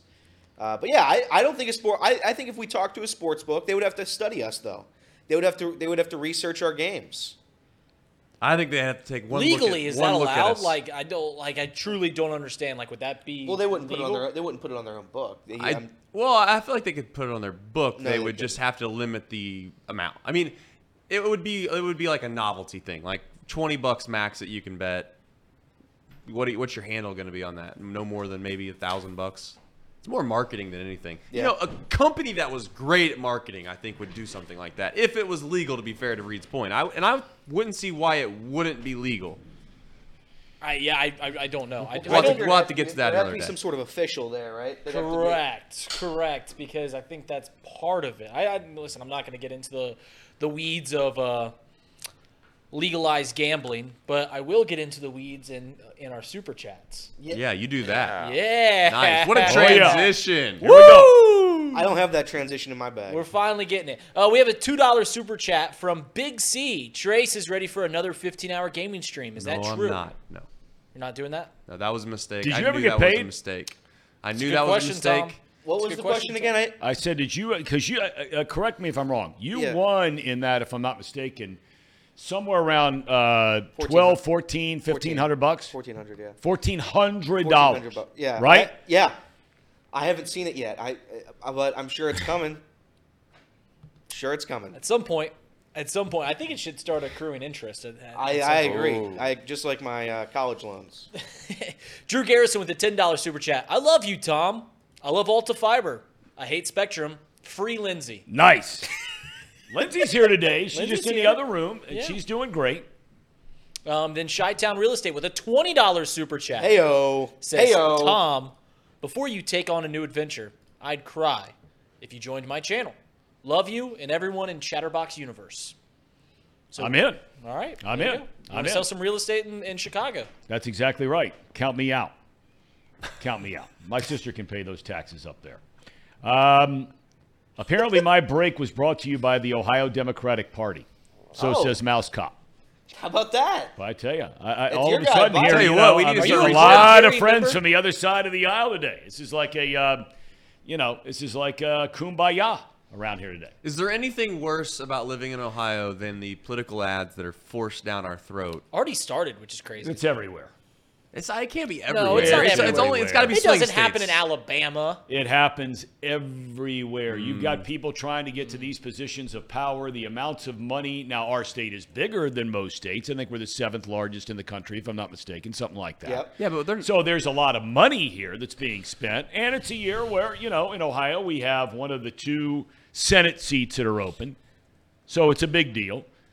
But I mean, anywhere you go, I mean, don't believe. I mean, you've lived in Yeah, more it's places than I brutal. have. It's You've lived in brutal. Arizona, which is also a swing state, although it's kind of transitioning not to be a swing state. But Arizona, I'm Tom's sure a swing state kind of guy, if you think about it. Illinois could not have had that many political ads back in the day. Illinois. Really? Now, I don't know about back then, but now I go there now. I mean, my Lord. Really? I mean, because you've got 8,000 guys, men and women running for alderman, whatever that means, right? Yeah. Okay, and you've got the Is it true that the you're trying to local be the alderman in Senate, the Hamilton? local House, the national Senate, Okay. the national House, governor? I mean, Republicans shouldn't even be on the ballot in that state because they never win. They have no chance. Right. Which is why you liked living in Chicago. And that's one of the reasons you probably don't, which you may be onto something there, where you might not see as many political ads as you do in a state That's the where point, yeah. one side or the other has a chance to Like win. here in Ohio, you got. It can Well, go either you way. kind of do. You kind of don't. I mean, it's the other way, really, here by and large, Yeah. because of the state, the Senate, the House, the governor, lieutenant governor, attorney general, blah, blah, blah, and one of the 2 senators. Breaking news, Tom. Yes. From our friend Drew Garrison. Yes. He says that Bill O'Brien has left Ohio State, Yeah, they were talking about that coming. So for those of you that going don't know, to Boston College. Boston College. So What Bill was- O'Brien, and this was a whole interesting story a couple of days ago because Ryan Day had not met with the press at all since their bowl game. Yeah. And they have had, I think you could feasibly say, they have had the most incredible offseason, certainly the most incredible in this day and age of NIL and transfer portal. They had like 9 of their guys who were juniors, all draft eligible, all considered to be top 3-round guys. All of them except for Marvin Harrison Jr. are coming back to play next year, their senior year. So it's just like, oh my God. I mean, you've got all of these players coming back. Then they go get maybe the best running back in the SEC, transfers from Ole Miss. They get the quarterback from Kansas State. We'll see how that plays out. But anyway, so he hadn't met with the media. So they hire Bill O'Brien. Oh, and on top of that, they get in the transfer portal also the starting safety from Alabama, the starting center from Alabama, and the number 1 recruit in the country, a quarterback out of California who had committed to Alabama and then flipped when Saban left, and now he's coming to Ohio State. So you got all this going on. Well, now they hire Bill O'Brien to be the offensive coordinator, right? And Ryan Day decides that he's going to give up play calling. He says, I love play calling. I hate giving it up, but I have to be on my game for the rest of the team and what else is going on around here. So for the first time ever, he was going to give up play calling. Well, Bill O'Brien is a very experienced play caller at both the collegiate level and the NFL. All his years with Belichick and when he was head coach of the Houston Texans all those years. But then the story surfaces 2 days ago that O'Brien's a leading candidate to become the head coach. He's not coached a game at Ohio State. Now he's a head coach at Boston College. And the comments made yesterday by Day, 2 days ago, we're aware of the situation. We're on it. So it's going to be really interesting to see what they do next. If Day is giving up play calling, and maybe now he has to take it back. Or is there somebody out there, John Gruden? Is there somebody out there that you say, come on in? Because Ohio State will pay through the nose. Right. You know that. Right. So it's not beyond a realm of conception that they could get somebody, if not him, certainly somebody like John Gruden to come in and pay him to be the offensive coordinator. That's who I'd hire. As an Ohio State fan, what was your favorite moment from the Bill O'Brien offensive coordinator era? Apparently the quarterbacks really like him. Well, there you go. Yeah. How much pressure now is on Ohio State? That's a good question. One good thing about the offseason is obviously they got a lot of talent, and certainly you can make the case that Ryan Day he's been nothing but a good coach. The question is that Ohio State wants great coaches, or Ohio State fans want great coaches. They want to win championships, and if it's anything less than a championship, quite frankly, I don't know if they're really ever going to be pleased. Which is just that's the way it goes for the Blue Bloods. The question I have, Tom, is like, I asked the same question last year. I'll ask it again really quickly.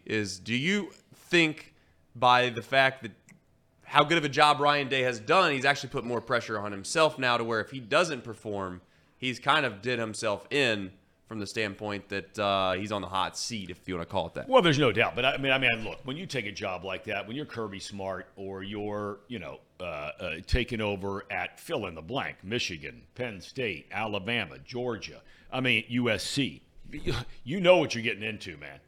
You know what you're getting into. And it's all about the pressure. And there's no way for a second that guys who have those jobs, while they may not win all the big games that your fan base maybe wants you to win, but they are guys that are not going to back down to pressure. They're just not. And so Day knows. They've gone this offseason from being, oh, my God, they're going to lose a ton, to now, oh, my God, they've got a ton, and now the pressure is no doubt. I saw where The Athletic came out yesterday with their far too early top 25. Georgia 1, Ohio State 2. As an Ohio State fan, what's a success in your mind? What would you say? Well, they got to beat Michigan, and they got to get to the college football playoff. Once you get there, I think it's unreasonable for any fan to expect you're going to go there, bless you, you're going to go there and win every time. Harbaugh's been to the last 3. He got eliminated in the semis 2 years in a row until this year. You're playing really good teams, man. Right? Ohio State a year ago played Georgia, who didn't lose a game all year long and won the national championship. They gave him the best game of anybody, right? That shootout in the college football playoff semis. Yep. Sometimes they go your way, sometimes they don't. But he better darn sure beat, of course, this coming year, the college football playoff is 12. So you better get to the semis. 12 makes it incredibly hard to win a national championship. No doubt about it. It's but that's the same for everybody. And I know that. Listen, if you win a national championship, you have to beat good teams along the way to do it, no matter what. But it does feel like the way in which Michigan won a national championship will never happen again. And what I mean by that is I do think that beating Ohio State was a big win, Tom. But I guess, Alabama kind of snuck in there. And yes, you could say they were a good team. But Alabama, again, this is the same team all year long that was a Hail Mary away from losing to Auburn and not even being in the college football playoff, to then turning around and beating Washington with no disrespect. You could argue, who did they, it's just 12 teams now, Tom. There's no doubt about it. You're going to have to beat the best, what you could argue, the best team in college football. Because Florida State and Georgia could have a legitimate argument that they were the best team in college football. And I know Florida State's a little bit of they lost 63-3, but they didn't have their guys. Right. So you can make the case that they were the best team. That won't happen ever again. No, you're right. I agree with you. It's going to be awesome to go to 12 teams because of all the drama you're going to have. Some of these teams in that opening round will get byes. Some of the teams will have home games. It's going to be phenomenal. All right, let's get to the Super Bowl. And what I want to do is, do we have chat rankings for this week today? No, we don't. No. We don't. We knew that the news was going to be happening. We didn't know how we were going to end the show. Yeah, Okay, so all right. So I got a few things. I want to save us. We'll talk about anything we want to talk about for about the next, 35 minutes. And then I want to make a few additional comments near the end. Let's start Super Bowl. Casey? Yes, Tom. You follow this stuff morning, noon, and night. Give me your macro view of the Super Bowl this weekend. What are you looking at? Tom, I look at the Super Bowl and I just feel sorry for all those fans out there that just have fallen trap to that Patrick Mahomes is one of the greatest quarterbacks of all time, because this team is just been so lucky throughout the playoffs, right? They had no business beating the Ravens, but the Ravens beat themselves. All right. Let's give them the pass there. They play Miami Dolphins in December, January. And we all know you can't win when you wear teal uniforms in the playoffs. Dolphins? Well, come on. Can't do it. Come on. Can't do it. And then, About the Bills. The Bills. They're one throw away from winning that game. Casey, you're sliding down here quickly. There's the Bills, but that was a good, well-deserved win. All right. Okay. So they are playing one of the greatest assembled teams in our generation. They have a Pro Bowler or an All-Star or All-Pro, I'm sorry, at almost every single position for the 49ers. CMC, Trent Williams, Nick Bosa, Eric Armstead, Fred Warner, Brandon Ayuk, Debo, Halafunga's hurt, but they had a All-Pro safety. They got Tre'Davious Ward. I mean, Dre Greenlaw. They even have their worst player on defense is Chase Young. That's their worst starting player is Chase Young. There is no way from the offense I've seen Patrick Mahomes operate this season that he stands a chance when that 49ers team is fired up and ready to play. There's just no chance that he's going to be able to score points against that defense. Now, here's the key. Are they going to come out firing on all cylinders? Are they going to lay another goose egg like they've done the last couple playoff games? Now, the defensive coordinator ripped them a new one after the NFC Championship. Yes, he did. Called them soft. Yep. So they didn't play hard. Called them quitters. Chase Young, top of the list. Buckeye. I think they're going to be fired up for this game, Tom. You look at the Super Bowl that they played against each other a couple years ago, in 2018 or 2020, whatever that was, and they were all over Mahomes. 4 sacks that game. Mahomes threw 2 picks. Yeah, but who won the game? Well, yes, they won the game because Tyreek Hill caught this punt that was just thrown up, chucked up in the air. I mean, okay, whatever. They don't have Tyreek Hill anymore.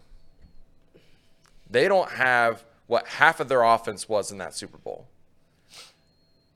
And they're going up against a much tougher defense this time. I don't know. I don't like Kansas City's chances. I think everyone is on Kansas City. Everyone expects Kansas City to win. I'm going against the grain. Okay, so we're going to get into are we just going to go ahead and get our picks now? And each person can give their sort of explanation on what they see. So can we put those up there? These are our Super Bowl picks. And Casey has made it very clear, 2-point spread. You still like the Niners with the spread, correct? I like the spread, yes. All right. Casey takes the San Francisco 49ers. Trace?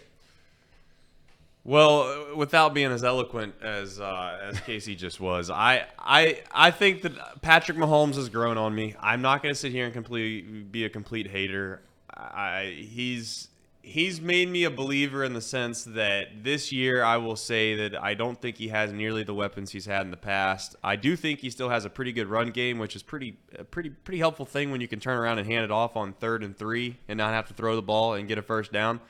But having said that, this is one of those weird games, Tom, where it just feels like the 49ers are going to put it together at some point, but maybe they won't. But I'm going to bet on the fact that they do. They've not played up to their standard, if you want to call it that, all postseason, but they found a way to win. That's what great teams do. I think good teams, you could argue, they play well consistently. Great teams find a way to win when they're not playing well at all. And the 49ers were able to do that the entire postseason. Yes, they've been fortunate. Maybe they shouldn't have been there. But isn't that the story, or isn't that the way that every championship season goes? It feels like every champion that you've ever seen, every Super Bowl winner, if you go back through the history of their playoffs, there's always been one game where something, I don't want to say fluky, but something fortunate has happened for them, and that allowed them to win. Sure. Same with the NCAA March Madness as well. Very rarely does a team just steamroll right through the tournament like UConn did maybe last year. Having said that, I'm going to bet on the fact that this Chiefs team is not as good as they've shown the last few weeks. And one thing that nobody really talks about in this situation is the Chiefs were hot, but there's a bye week here. So there's a little bit of a stretch to where I would argue the momentum can kind of die over the course of a 2-week stretch versus it being like, hey, I'm staying in a rhythm, playing every single Sunday. But again, Chiefs have been there and done it. The 49ers haven't, but I am going to take the 49ers. Well, Lindsay is just on the other side of the door, and she jumps in the chat. Lindsay, thank you. Says, I think the 49ers have made it by the skin of their teeth in the playoff games. I don't think they'll be able to do that with the Chiefs. So Lindsay is weighing in for the Kansas City Chiefs. All right, Reed Mouse, how we looking? Listen, I've flip-flopped my opinion on this game about 36 times because when I think about these two teams, I think about one of the greatest rosters that has ever been put together in the NFL. Yesterday, we did a fun little segment where we put the top 10 players in this game. And when you look at the players that are playing this game, there's possibly 10 future Hall of Famers playing in this game. Last year had a stacked roster between the two teams, between the Eagles and the Chiefs. But this year is even better just because of how many big names are on the 49ers. We're talking about a 49ers team that comes in with a lot of pressure. I think that they have significantly more pressure than the Kansas City Chiefs. The Chiefs have been there. They've won the game. They've not been labeled the best team in the league all season long like the 49ers have. I think there's a lot of pressure on Kyle Shanahan. I agree with you. Kyle Shanahan, of course, lost the game, the 28-3 game. Tom Brady versus the Falcons. He was the offensive coordinator. He was the one that was slinging it around, lost that game. They get to the Super Bowl when he's the 49ers head coach, and they don't show up and play well. So now when you get to the game a couple times and you're not able to get over that hump, you start to overthink things. And I think Kyle Shanahan is without a doubt one of the greatest coaches in the game currently. Yep. But he is overly reliant on his play sheets. The one thing that I do love about the 49ers is we haven't seen them play from behind before this postseason. Yep. And they did that in both their postseason games. Yep. I would say the 49ers haven't played well over their last 3 most important games. They played terrible against the Ravens. I don't think they played very well. They were lucky to get a win against the Packers, and then they stormed and played a second half against the Detroit Lions. They are the better team. There's no doubt about that. But you're taking the team that has way more pressure on them. You're taking the quarterback or the coach that has so much pressure coming into this game, the quarterback who hasn't been here before. He does play with a chip on his shoulder, does play with a lot of swagger. That's what I like about Brock Purdy. But on the other side, you're looking at the Kansas City Chiefs, who have the best coach in the game in Andy Reid, who have the best quarterback, who's trying to fight his legacy to be maybe the best quarterback the game's ever seen. You have a defense that doesn't get enough credit. To this day, they still don't get enough credit. They haven't given up 27 points but one time all year long. The stat that I keep thinking of is when the Chiefs score 21 points, they're undefeated this year. So if they surpass 21 points, I think this is going to be a very low-scoring game at that. And the Chiefs are playing their best football at the moment. Everyone wants to talk about this 49ers pass rush.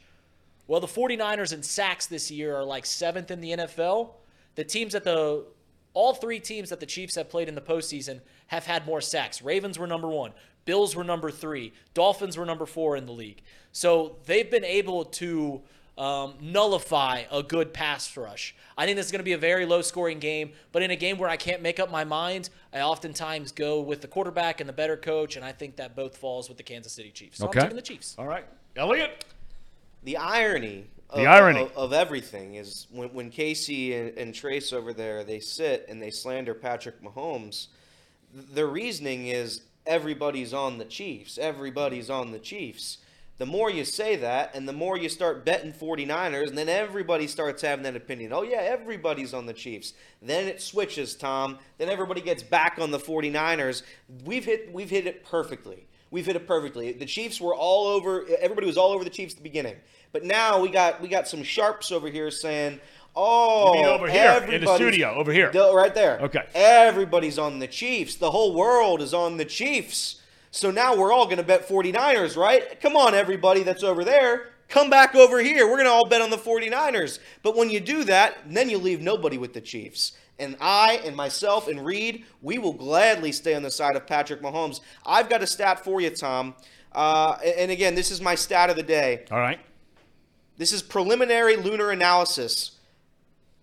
The Chiefs are 15, and this is in the last 5 years. Sorry, they are 19-1 under a waxing crescent. A waxing crescent. The day of the Super Bowl, you ask, what is it? A waxing crescent. The Chiefs have lost one game in the last 5 years. It was, let's check that year. That was 2021 against the Buffalo Bills. That was the last time they lost a game in 20 tries on a waxing crescent condition. The Chiefs are going to win this game. The 49ers, yes, they've proven that they can come back against the Lions, against the Packers. This is the Kansas City Chiefs. I dare them to get down 20 points. I want them. I'm begging them to get down 17. Nobody's ever come back from that. I want them to try to come back from 17 against Patrick Mahomes in that defense. I beg them. I'm going to take the Chiefs all the way to the bank. I bet on the Bills. I bet on the Ravens. Every time I bet against Patrick Mahomes, I fail. That's right. I'm not getting suckered into this bet anymore. I'm taking the Chiefs. The Chiefs are going to win this Super Bowl. Patrick Mahomes will cement himself as the second greatest quarterback in the history of the sport. And Trace and Casey over there will slander his good name until the day they die, and that's fine. They will die on their little hill. But me personally, we are going all the way to the bank. So everybody, please, I'm begging you, please keep saying that the 49ers, nobody's on the 49ers, everybody's on the Chiefs. Because the more you say it, the more people will go over to that losing side, leaving my pick open for a W. For big cash. That's right. Easy W. Kansas City Chiefs win. You need to donate your brain to science. I should. It would be worth millions. For those of you wondering, Elliot broke this out a couple of weeks ago before the championship games about the different phases, if you will, of the moon. Okay? And you just said the Chiefs in the last 20 years only once has Kansas City lost during what is called the waxing crescent moon. That's correct. Okay, now what does that mean? Now this is actually something all of us could probably take a little something from. Obviously the Chiefs have. The waxing crescent phrase is often referred to as the rebuilding phase. Okay? That's what it's often referred to. Once the moon has reemerged with new energy, I love that, right? Energy. New energy. It's the perfect time to set new intentions for the month ahead and work on self-improvement. So, how does a waxing crescent moon affect you? Good Okay. question. A lot of people are asking. It lights a fire under your tail. That's the definition. Charging you with energy and ambition to go out and get it done. You're saying the Chiefs get it done. 100%. And by the way, if you rode my moon pick with the Lions, you covered that bet.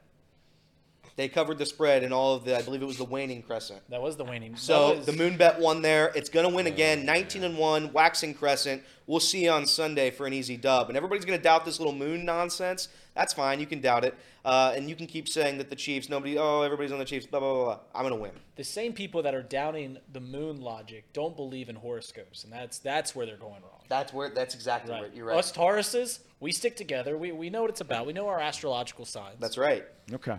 All right. Tom, you were the tiebreaker here. Well, look, I sit there and I say to myself, there was a time not too long ago, and it's hard for people to remember this, but there was a time not too long ago, and I was announcing games in a league when Andy Reid was a head coach in Philadelphia. He's there for better than a decade. They're getting to NFC championship games. They've got Donovan McNabb. They've got this incredible defense, right? But they can't win the big one. And everybody started questioning Andy Reid. And Philadelphia said, we're done with this. He's fired. People forget Andy Reid was fired in Philadelphia, okay? Peterson comes in. They win a Super Bowl, right? Oh, see, Reid. Okay, so Reid goes to Kansas City. He's considered to be one of the best coaches in the game. He goes there, and what happens? He gets in the playoffs a couple times with Alex Smith there, and then what happens? He gets even a far better quarterback than Donovan McNabb was, and McNabb was one hell of a player. He really was. Tough guy, gave you everything he had.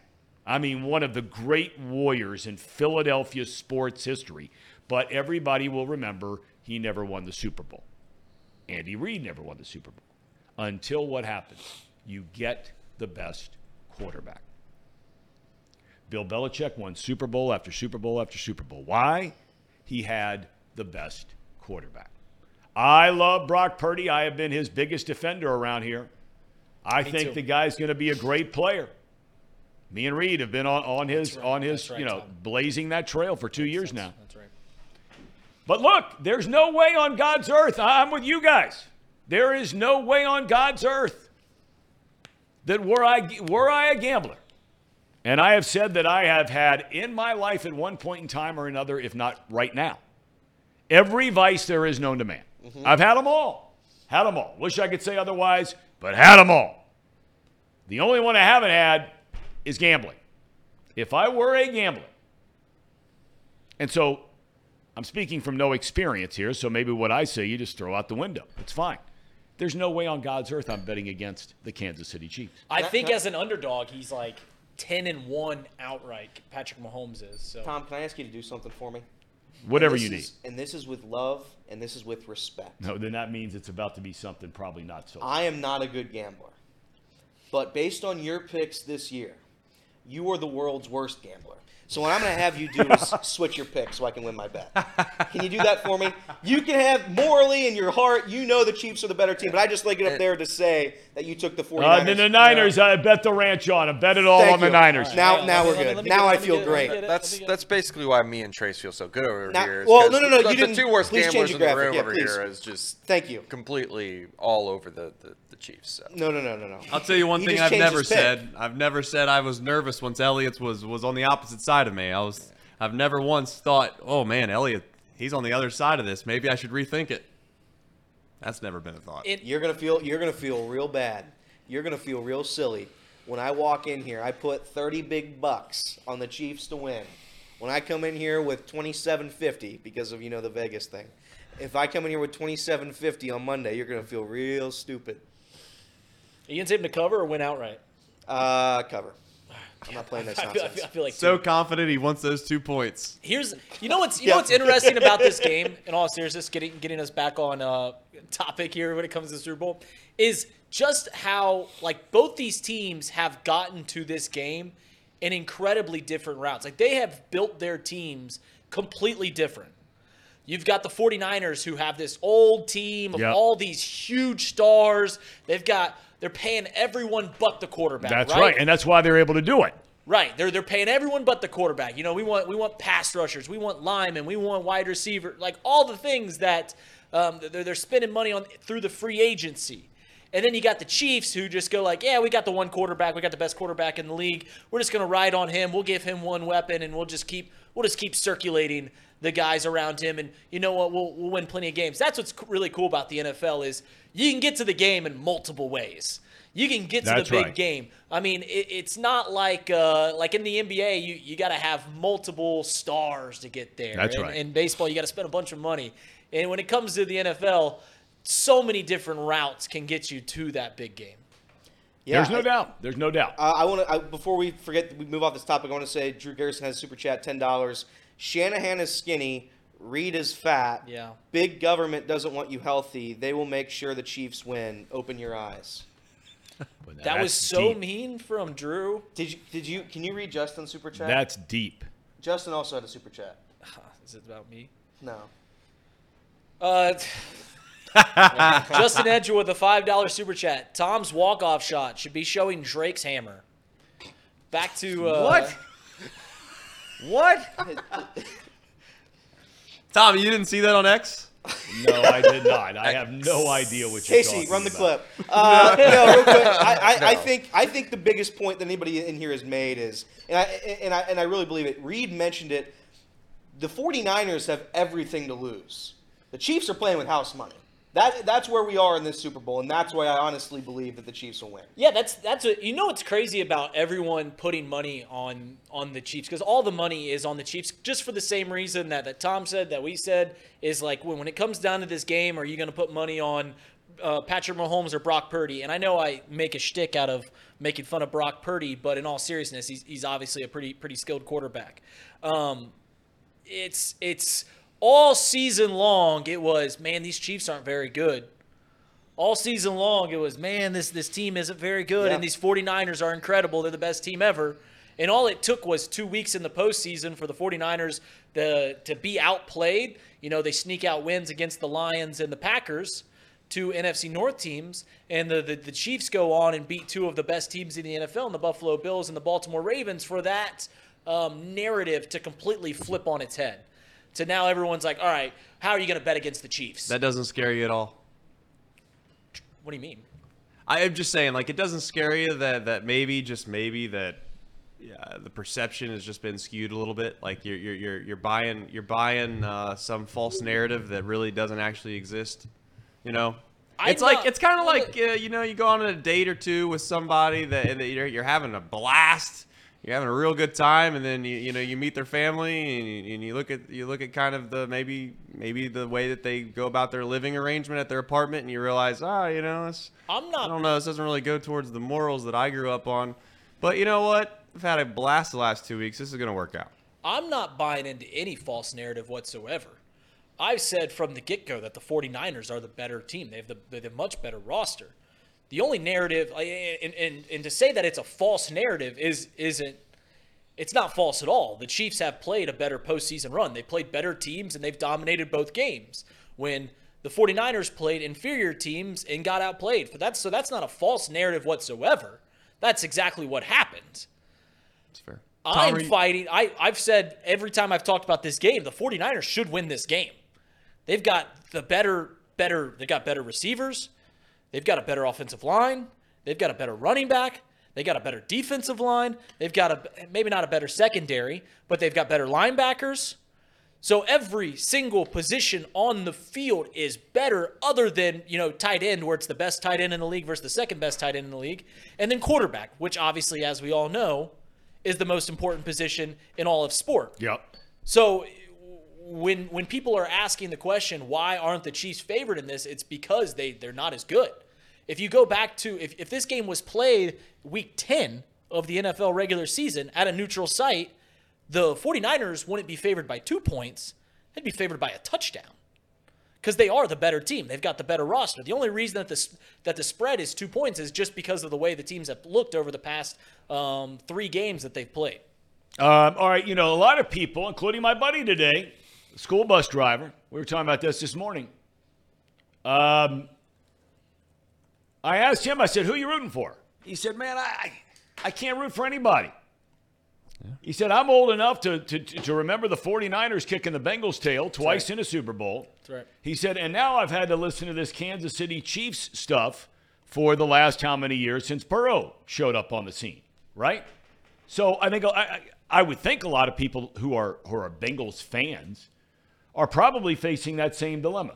So let me just ask you this. Which team, each of you, if you didn't have money on it or anything else, who are you rooting for to win the game? Or do you care who wins the game? Take the gambling part out. Yeah, so my rooting interest is for Brock Purdy's success. Okay, so you're rooting for the 49ers. Rooting for Brock Purdy's success.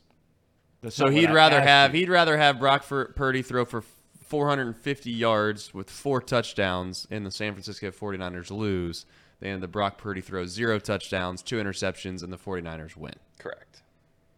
Is that because of gambling? No. No, I think he's just a Brock Purdy guy. I'm a Brock Purdy guy. I am too. All right, Trey, who are you rooting for? Or are you rooting for any of them? Well, I'm definitely not rooting for Patrick Mahomes and the Chiefs. That's a fact. So I'm gonna root for the 49ers, clearly. I'm going to put my money where my heart is. Okay. And hopefully it all pays itself off. Who are you guys rooting for?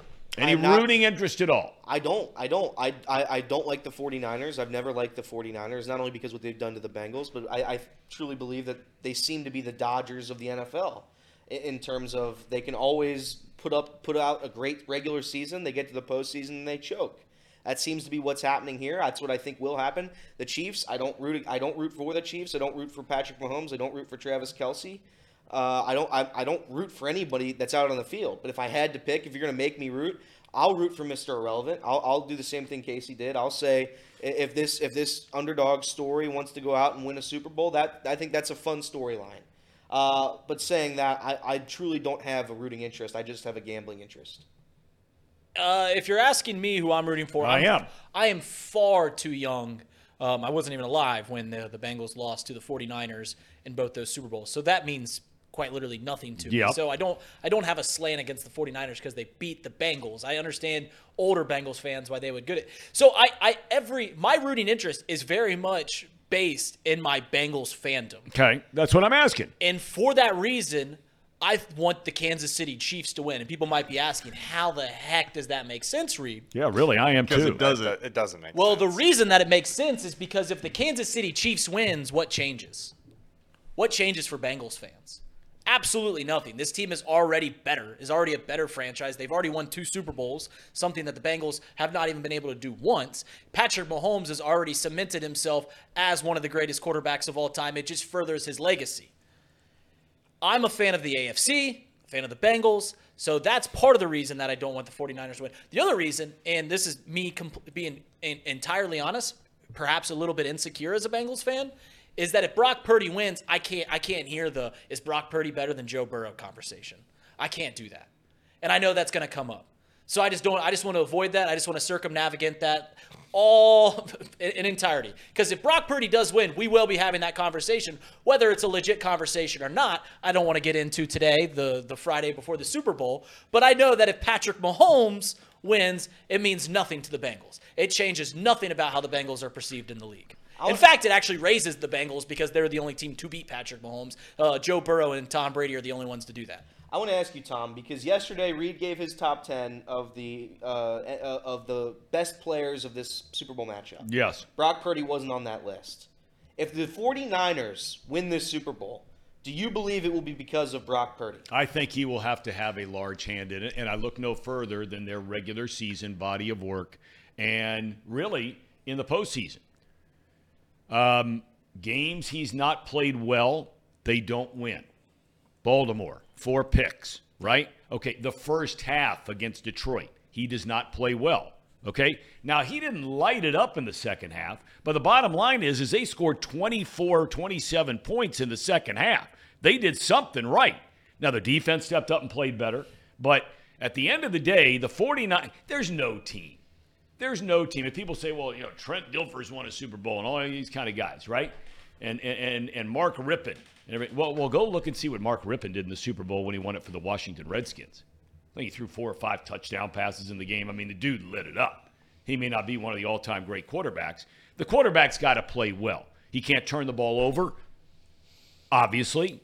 So, yes, I mean, I don't know how anybody in their right mind in any football game, high school game, college game, pro game, how in the world is a quarterback, starting quarterback of one of the two teams, not in the 10 most important players of the game? I mean, are you kidding? 10 best players in the game. Well, of course he's one of the 10 best players Tom, in the game. The 49ers, I mean, there's a legitimate shot that there's 10 Hall of Famers playing in this Super Bowl. Legitimately. And do you think Brock Purdy's a Hall of Famer? No, I don't think he's a Hall of Famer. Patrick No, of course not. Patrick Mahomes, Hall of Famer. Travis Kelce, Hall of Famer. Yeah. Christian McCaffrey, Hall of Famer. Yeah. Trent Williams, Hall of Famer. I think. I don't know about that, but Trent go ahead. Williams is probably a Hall of Famer. I think Chris Jones will be a Hall of Famer. I think but not today. I'm perceiving it. I mean, yeah, Okay. if Brock Purdy retires today, he's not a Hall of Famer, but I think we're projecting that he won't get there either. I think a Fred Warner can make a Hall of Fame. I think a George Kittle. George Kittle's one of the best tight ends in the game right now, and has been for a long time. Like, we're talking Hall of Famers on top of Hall of Famers playing in this game, and I'm sorry that if I have to poke the bear and say that Brock Purdy isn't one of the 10 best players in this game. I really don't even think that's a controversial take. Okay. I think their formula to success is giving the ball to Christian McCaffrey. I think that's how they win the game. I think Brock Purdy can certainly be a factor into why they lose, and maybe that's not fair. Maybe that's not fair that he can be the reason they lose and not the reason they win. But I think that's what it's going to be. I think the 49ers are going to fall behind in this game, just like they've done the past 2 postseason games, and they're going to be unable to throw their way out of it because of who they have at quarterback. I think Brock Purdy's a damn good quarterback. But at the end of the day, Reed is somewhat correct. When you look around these 2 rosters, Brock Purdy is not a top 10 player. He's not. In this game, yeah, and that, once again, that is not disparaging, I think, to Brock Purdy. I think that is like almost an objective fact based on what's around. And he can change that perception, right? If Brock Purdy is a perennial MVP candidate, then yeah, we will look back and be like, oh man, this was the blossoming of Brock Purdy's career. But at this moment, with the information that we have in front of us, I don't think you can consider him a top 10 player in this game. Do you think Andy Reid retires, Tom, if they win? No, I do not. I think he's going to want to continue to win with Mahomes as long as he has Mahomes. Yeah, he's not going anywhere. Unless there's something physically going on with him that we don't know about. I mean, yeah, I didn't mean it like that.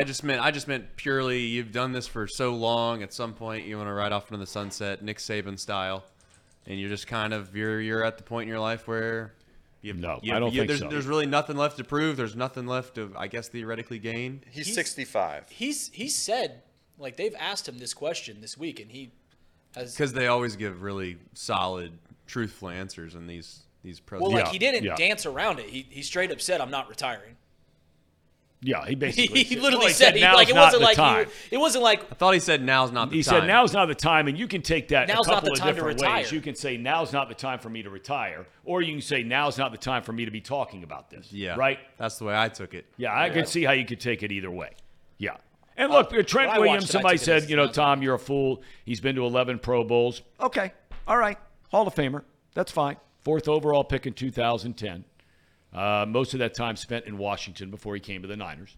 Fair enough. 35 years old. Still really good. Real quick, 3 super chats on this topic. Sir Boy, $1.99, $2.50 on the Chiefs money line. Here we go, Tom, by the hype. Big C, $4.99. I think Purdy will Garoppolo 2.0. McCaffrey is the true MVP of the 49ers. And then he had an additional $2 super chat to correct the previous super chat. Will be. So I think Purdy will be Garoppolo 2.0. Well, here's the deal. Look, you don't have to be an X's and O's. You don't have to be somebody who follows football all that closely to understand that what you guys just said is exactly what the Kansas City Chiefs are saying on defense. They took away Baltimore's run game, and they forced Lamar to have to beat him in the air. Mm-hmm. Right? They completely shut down the run game. And once they got ahead, as Brian Billick pointed out, now all of a sudden Baltimore's having to do something they haven't done all year long. because most of the year they're playing with a lead. They just run it. Kansas City's number one priority in the game, besides winning the game, is to stop the run of Christian McCaffrey. They are going to force Brock Purdy into situations where he's going to be the guy that can beat them. They are not going to let – now, it's not to say that their line doesn't just blow open holes and, okay, McCaffrey runs for 158 yards. But nobody's run the ball all that well against Kansas City this year. They are going to load up Spagnuolo, the defensive coordinator, everything to stop McCaffrey. That's why I say the most important player in this game for either team is Purdy. In my opinion, without a doubt. Because that's what they're going to do. He's the biggest he certainly is the biggest question mark. Yeah, right? without a doubt. Can he do it or not do it? You're absolutely right. If Brock Purdy goes out there and shines, then it's hard to believe that – I said this from the get-go. It's hard to believe that the Chiefs win a shootout against the 49ers. I don't see that. No, I don't either. No. And they don't want that game. No, they don't. Their game plan is exactly what they did against the Ravens. Shorten the game, limit possessions, control the ball. You're right. If Brock Purdy throws for 375 yards and a pair of touchdowns, the 49ers will absolutely cruise to a Super Bowl win. But there's also that case where you can see Brock Purdy throwing a pair of picks, as he did against the Ravens, as he did in the first half against the Lions. He threw one pick. Lamar did it too. Right. That's what they forced him to do. Right. They forced him to beat them with his arm. And, he throws a couple of picks. He throws one in the end zone, which basically clinched the game. Those are the mistakes Purdy cannot make. Right. Doesn't matter how talented their roster is. He cannot make them. And if he doesn't make them, they're going to win the game. But, again, I'm supposed to say I took the 49ers, though, right, Elliot? Yes. Okay. Please. All right. Okay. That would help me out. You think we're going to get a close game, Tom? Because it feels like we've been dancing around a blowout at some point. Like, I always think to myself, it's been, looking back to here, obviously Tampa Bay versus Kansas City wasn't very close. But we've had a pretty good run of Super Bowls lately. Obviously the Rams and the Bengals, and then last year was a great game. Do we get 3 great games in a row, or is this going to be one of those situations where it ends up being I think we get a good one, don't you? I have a weird feeling that it's similar to in my mind, it's similar to when the Panthers played the Broncos. Yeah. To where you kind of forget how good one defense is, yep, and how bad at times the other offense has been. Yep. That's the storyline that's not been talked about. We talk about how great Patrick Mahomes is, and he's been great. They scored 17 points last week. That's right. There's been numerous times this year where that offense has looked abysmal. And Kansas, you could say obviously Kansas City has played better, and they have. But they're going up against a very good defense that got thrashed against the Lions. And usually good teams, great teams bounce back. We'll see. I have a bad feeling about it. Well, you're right. Like we've danced around the Chiefs offense, but as I've been beating the drum on the Chiefs defense, it's been top 5 in the league literally all season long. They've given up 27 points one time. If you're looking at what the 49ers have given up, they've given up 27 points. I'm looking at it right here. They've given up 27 points in 4 times and 2 times in December. Like I'm not going to read it all off. In their 3-game lose streak, they gave up 31 points to the Bengals. So like this is it very much out of the 3. There's 4 outcomes, right? Chiefs win a close game. 49ers win a close game. Chiefs blow them out. 49ers blow them out. Out of those 4 possible outcomes, the only one I cannot see whatsoever is the Chiefs blowing out the 49ers. And that is because they do have some problems on the offensive side of the ball. See, I would disagree with that. I think that while I don't expect it, it's not what I'm saying. I mean, I could see the Chiefs blowing them out of the gym. If Purdy has a kind of, because they have a, you say whatever you want. The Chiefs' defense is a better defense than the 49ers. 49ers have more stars. The Chiefs' defense is a better defense. And they've backed it up. The Chiefs, outside of the Denver game, the one game this year where they just completely laid an egg, right? And that was the most points that they've given up. That's right. I mean, outside of that, they've proven it all year long that they don't get blown out of the gym. Their quarterback doesn't have a 3 or 4 interception game or turn it over 3 or 4 times in a game. They don't do it. The 49ers have done it.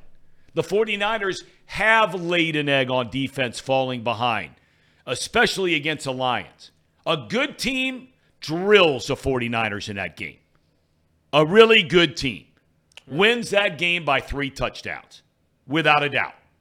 And so, then you look at Kansas City. Yeah, they may not be scoring 17 points. They had none in the second half against Baltimore, but they never, ever, ever shoot themselves in the foot and get blown out of the gym.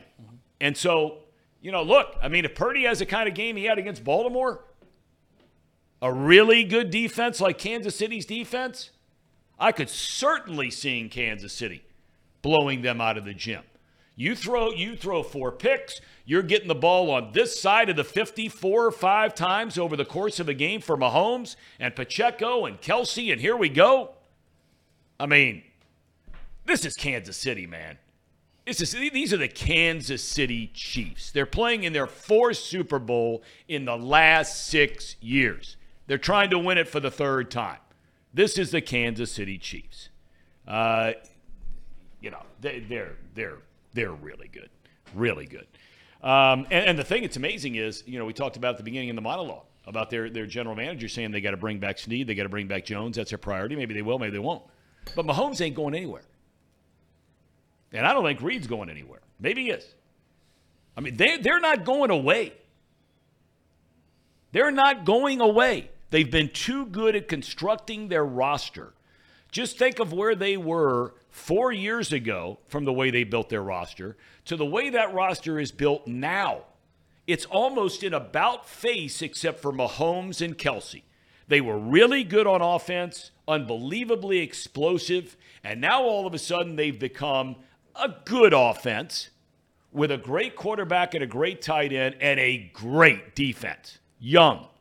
So to think they're going anywhere because Mahomes ain't going anywhere, I just don't see it happen. All right, real quick, any thoughts, Zebra? Does UC nail down a spot in the NCAA tournament barring a collapse the rest of the season? Say they play 500 the rest of the year. If they beat Houston tomorrow, is that their marquee win to get them in? If they beat Houston tomorrow, they're in. If they beat Houston tomorrow, they're in. They're currently in right now. If they take care of business, we're not waiting on Selection Sunday to find out if we're in. We're in. That's the team has proved up until this point. We're too far into the Big 12 conference season to say that UC's not good. So they're a damn good team if they stay healthy. They beat Houston. They're in the tournament. Tom, I asked these guys a couple days ago, will the city of Cincinnati get one tournament win this year? Yes. You think so? Yes, okay. I do.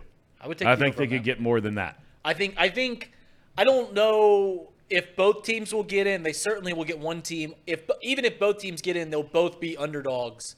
Like I don't see Cincinnati get in and as like a 7 seed or something like that. I think Cincinnati will be like a 10. If Xavier gets in, they certainly will be like an 11.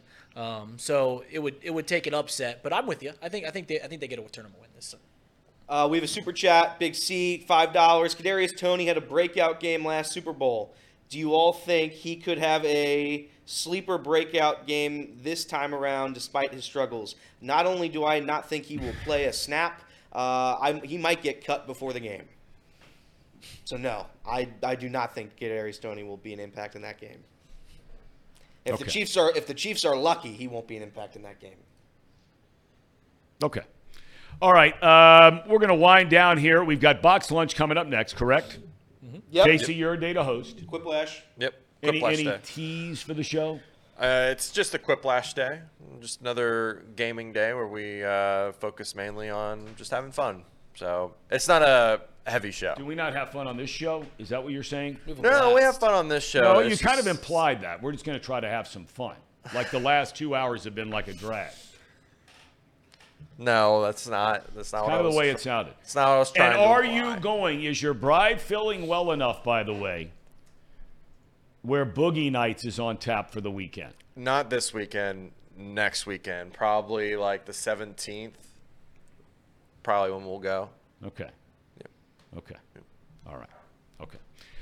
Listen, we were talking at the very beginning of the show that, Chatterbox, we're expanding. And so there are lots of things going on. I'm going to take on a little bit different role. We're going to be doing a show on a Monday and then either a Thursday or Friday. We're trying to work through all of that, including a big interview every single week. Still talk a lot about local sports, a lot about national sports, that kind of thing. Trace and the gang, Elliot, Reed, and Casey will continue to do this show. But, I really want to say something to two things.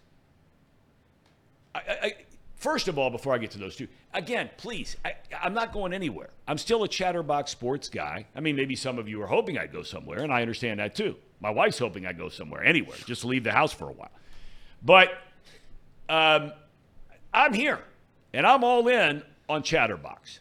Okay, but like the rest of you guys, you got other things in life that are kind of pulling you in different directions at different stages of your life. And so I've got to be able to go address nothing bad, but just have more time for some of those things that I can't right now. But that leads me to the two things I want to talk about. Number one, I really want to thank Trace and Sean for giving me the chance to come do this show. I have not been hired for any other job since right here at Chatterbox. After I got fired and earned getting fired in 2020, I have not had a chance to go back and broadcast anything. I mean, not a local radio show, not a Mid-American Conference football game, certainly not like the old days of Major League Baseball and the NFL, right? And you know what? That's okay. Totally at peace with that. But like a lot of you, you feel like you're healthy, you feel like you're strong, you feel like you might have something to offer somebody. The only guys to give me that chance, the only guys in the world to give me that chance of something that I said 3.5 years ago. We're going to hit this baseball season, and this will be 4 straight Major League Baseball seasons that I'm not calling games. That's okay. But what's more okay is you had at least one person out there when you're going through a lot of the stuff that I was going through. And like I said, I earned it. So this is not like some pity party thing here, okay? I'm the one that said what I said. I've apologized profusely. I've tried to grow from it. I know I have grown from it. And there are always going to be people out there that are going to throw up the meme, Castellanos, there's a drive in the left, man of faith, may never put my headset on again. The haters hate. They do what they want to do. That's fine. No problem. Do whatever you want to do. Whatever makes you happy in that regard. If you're one of those people, knock yourself out. But I hope for good things for you. But in those last 4 years, man, a lot of things start spinning in your mind. Am I ever going to get a chance to work again? Am I going to be remembered as the guy who said that word and you're thought of as a homophobe, which I am not, and can look right in the eye and not a sliver of it in my body? Not one. Not one drop of homophobic blood in my body. Not one. And people that have spent time with me that are gay would tell you the same thing. But that's neither here nor there. You wonder, are you ever going to work again? And the only guy, take a shot at this guy right here, Casey. This is the only guy right here who said, you know what? Maybe there is such a thing as forgiveness and a second chance in this world, and that's Trace Fowler. I cannot thank you enough from the bottom of my heart. Sean as well. Yeah, I mean, listen, I've tried to illustrate this to you as much as I possibly can. It's a two-way street. This isn't some philanthropic thing that we did to where it's like, you've helped us out a lot too, Tom. And, there are things that happen in life that you obviously wish would have been different. We've had conversations about the perceptions that you've had, whether when you were on air with the Reds and et cetera. Yeah. And at the end of the day, I just wish I just wish that you get what you deserve at some point, which is an opportunity to do what you ultimately love. And I think that's part of what we're doing here. And it's obviously nothing that we can control. I mean, you've been on our airwaves. You've been nothing but cordial to us. You've come in here and obviously been a part of what we've done for 2 years. And you're not leaving. I get that. Yep. But at the same time, I also know what we're trying to accomplish here. And I knew from the very start that there was a chance that Tom Brenneman was going to be gone the next day because somebody called him and gave him an opportunity that you rightfully should obtain. And ultimately we've kind of bounced around this thing of will it ever happen or not happen. I don't know. I would just say that I hope it does. And if it doesn't, then that's shame on our society, quite frankly. And I know that's maybe not the time and place to really talk about the deep depths of what things should happen in this society and what shouldn't. But I would just tell you that we appreciate everything you've done for us. It's not a philanthropic thing that you showcase from time to time. And I would just say thank you to you. I know that you feel indebted to us. You shouldn't feel that way. You've come in here. You've done your job. We've grown from it. There's a lot of people that would have never known about Chatterbox Sports if it wasn't for you.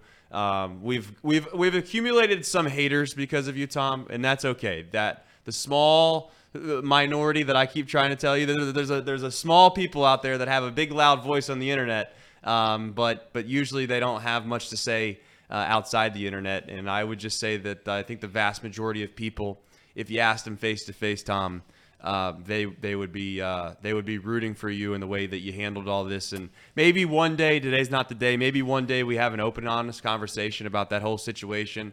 I know we kind of keep not delaying that, but really to a certain extent, there's really no reason to get into that with the opportunities that may come about. But at the same time, I'd really like for one day you get the opportunity to say, this is what happened. And most people that have any kind of brain would understand that, what, if you took everything out of my past that I've ever done in my life, I could probably pick a few things out in my life that I wouldn't be proud about either. And hopefully us as human beings will find a way to give people second chances, and I hope that you're at the top of the list. I appreciate it. Thank you. The second thing I want to say is to all of you guys who have been a part of this show, because, again, somebody made reference, somebody in the chat here a few minutes ago about, what a great time we had that night when we went down to the ballpark and all hung out up in the, the center field, whatever it's called, the boat up there, pilot house, whatever it is.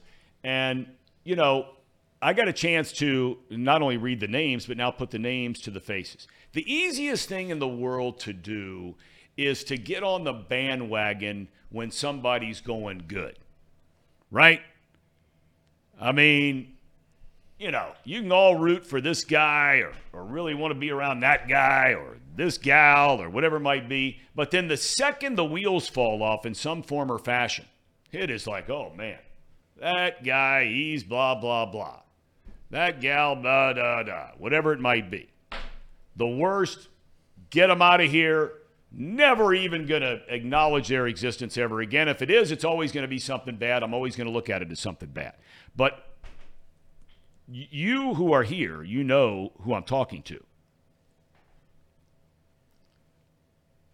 I've been in the public eye 35 years of my 60 on this earth, 40 years of the 60 on the earth. Because basically started working in TV at 22, right? So, you don't always know who are the ones that are riding with you because you're going good. But believe me, you find out in a hurry who the ones that don't ride with you when you're not going good. And for this audience right here, and I could go down all the lists and I'd forget somebody and I'd never want to do it. But I just cannot thank all of you guys enough that have taken time to watch this show, invited all of us into your car, into your house, into your dorm, whatever it might be, to check us out, give us a chance, and sincerely from the bottom of my heart, of all the different people that I've been around that you could say are quote-unquote fans, and I don't even like saying that word because you're not worthy of people like being your fan because we're all the same. But I think you know what I'm getting at here is that I can't tell you how much all of you guys mean to me. I just can't say thank you enough from the very, very bottom of my heart. I cannot thank you enough. I'm going to ask you to stay with us here on the stuff that I'm doing. I'm going to ask you to stay with Off the Bench. I'm going to ask you to please continue to support everything that Chatterbox is doing because this is a great place. It's a special place. It's about people who care about, entertaining and having fun and presenting sports in a quirky way, in a solid way, in an analytical way, in an off-the-wall, whether it's Chatterbox Reds, Chatterbox Bearcats, whatever it is. Please continue to support Chatterbox Sports because I know I am and can't wait for what the future holds. Gentlemen, it has been a pleasure and an honor. Pleasure's been ours, Tom. Case, you were with us from day one. Yeah, sitting in the same spot since day one. Same spot, same tired spot. Trace, thank you. You got it, Tom. Elliot? I got to read these two because they Drew Garrison, true story. I never followed the Reds much, but I knew Tom. He has been awesome. It has been awesome to see him and get to see the real Tom on a daily basis. Thank you very much. Sir Boy, your guy, says, thank you, Tom. I buy the hype of Tom Beard. But yeah, Tom, thank you.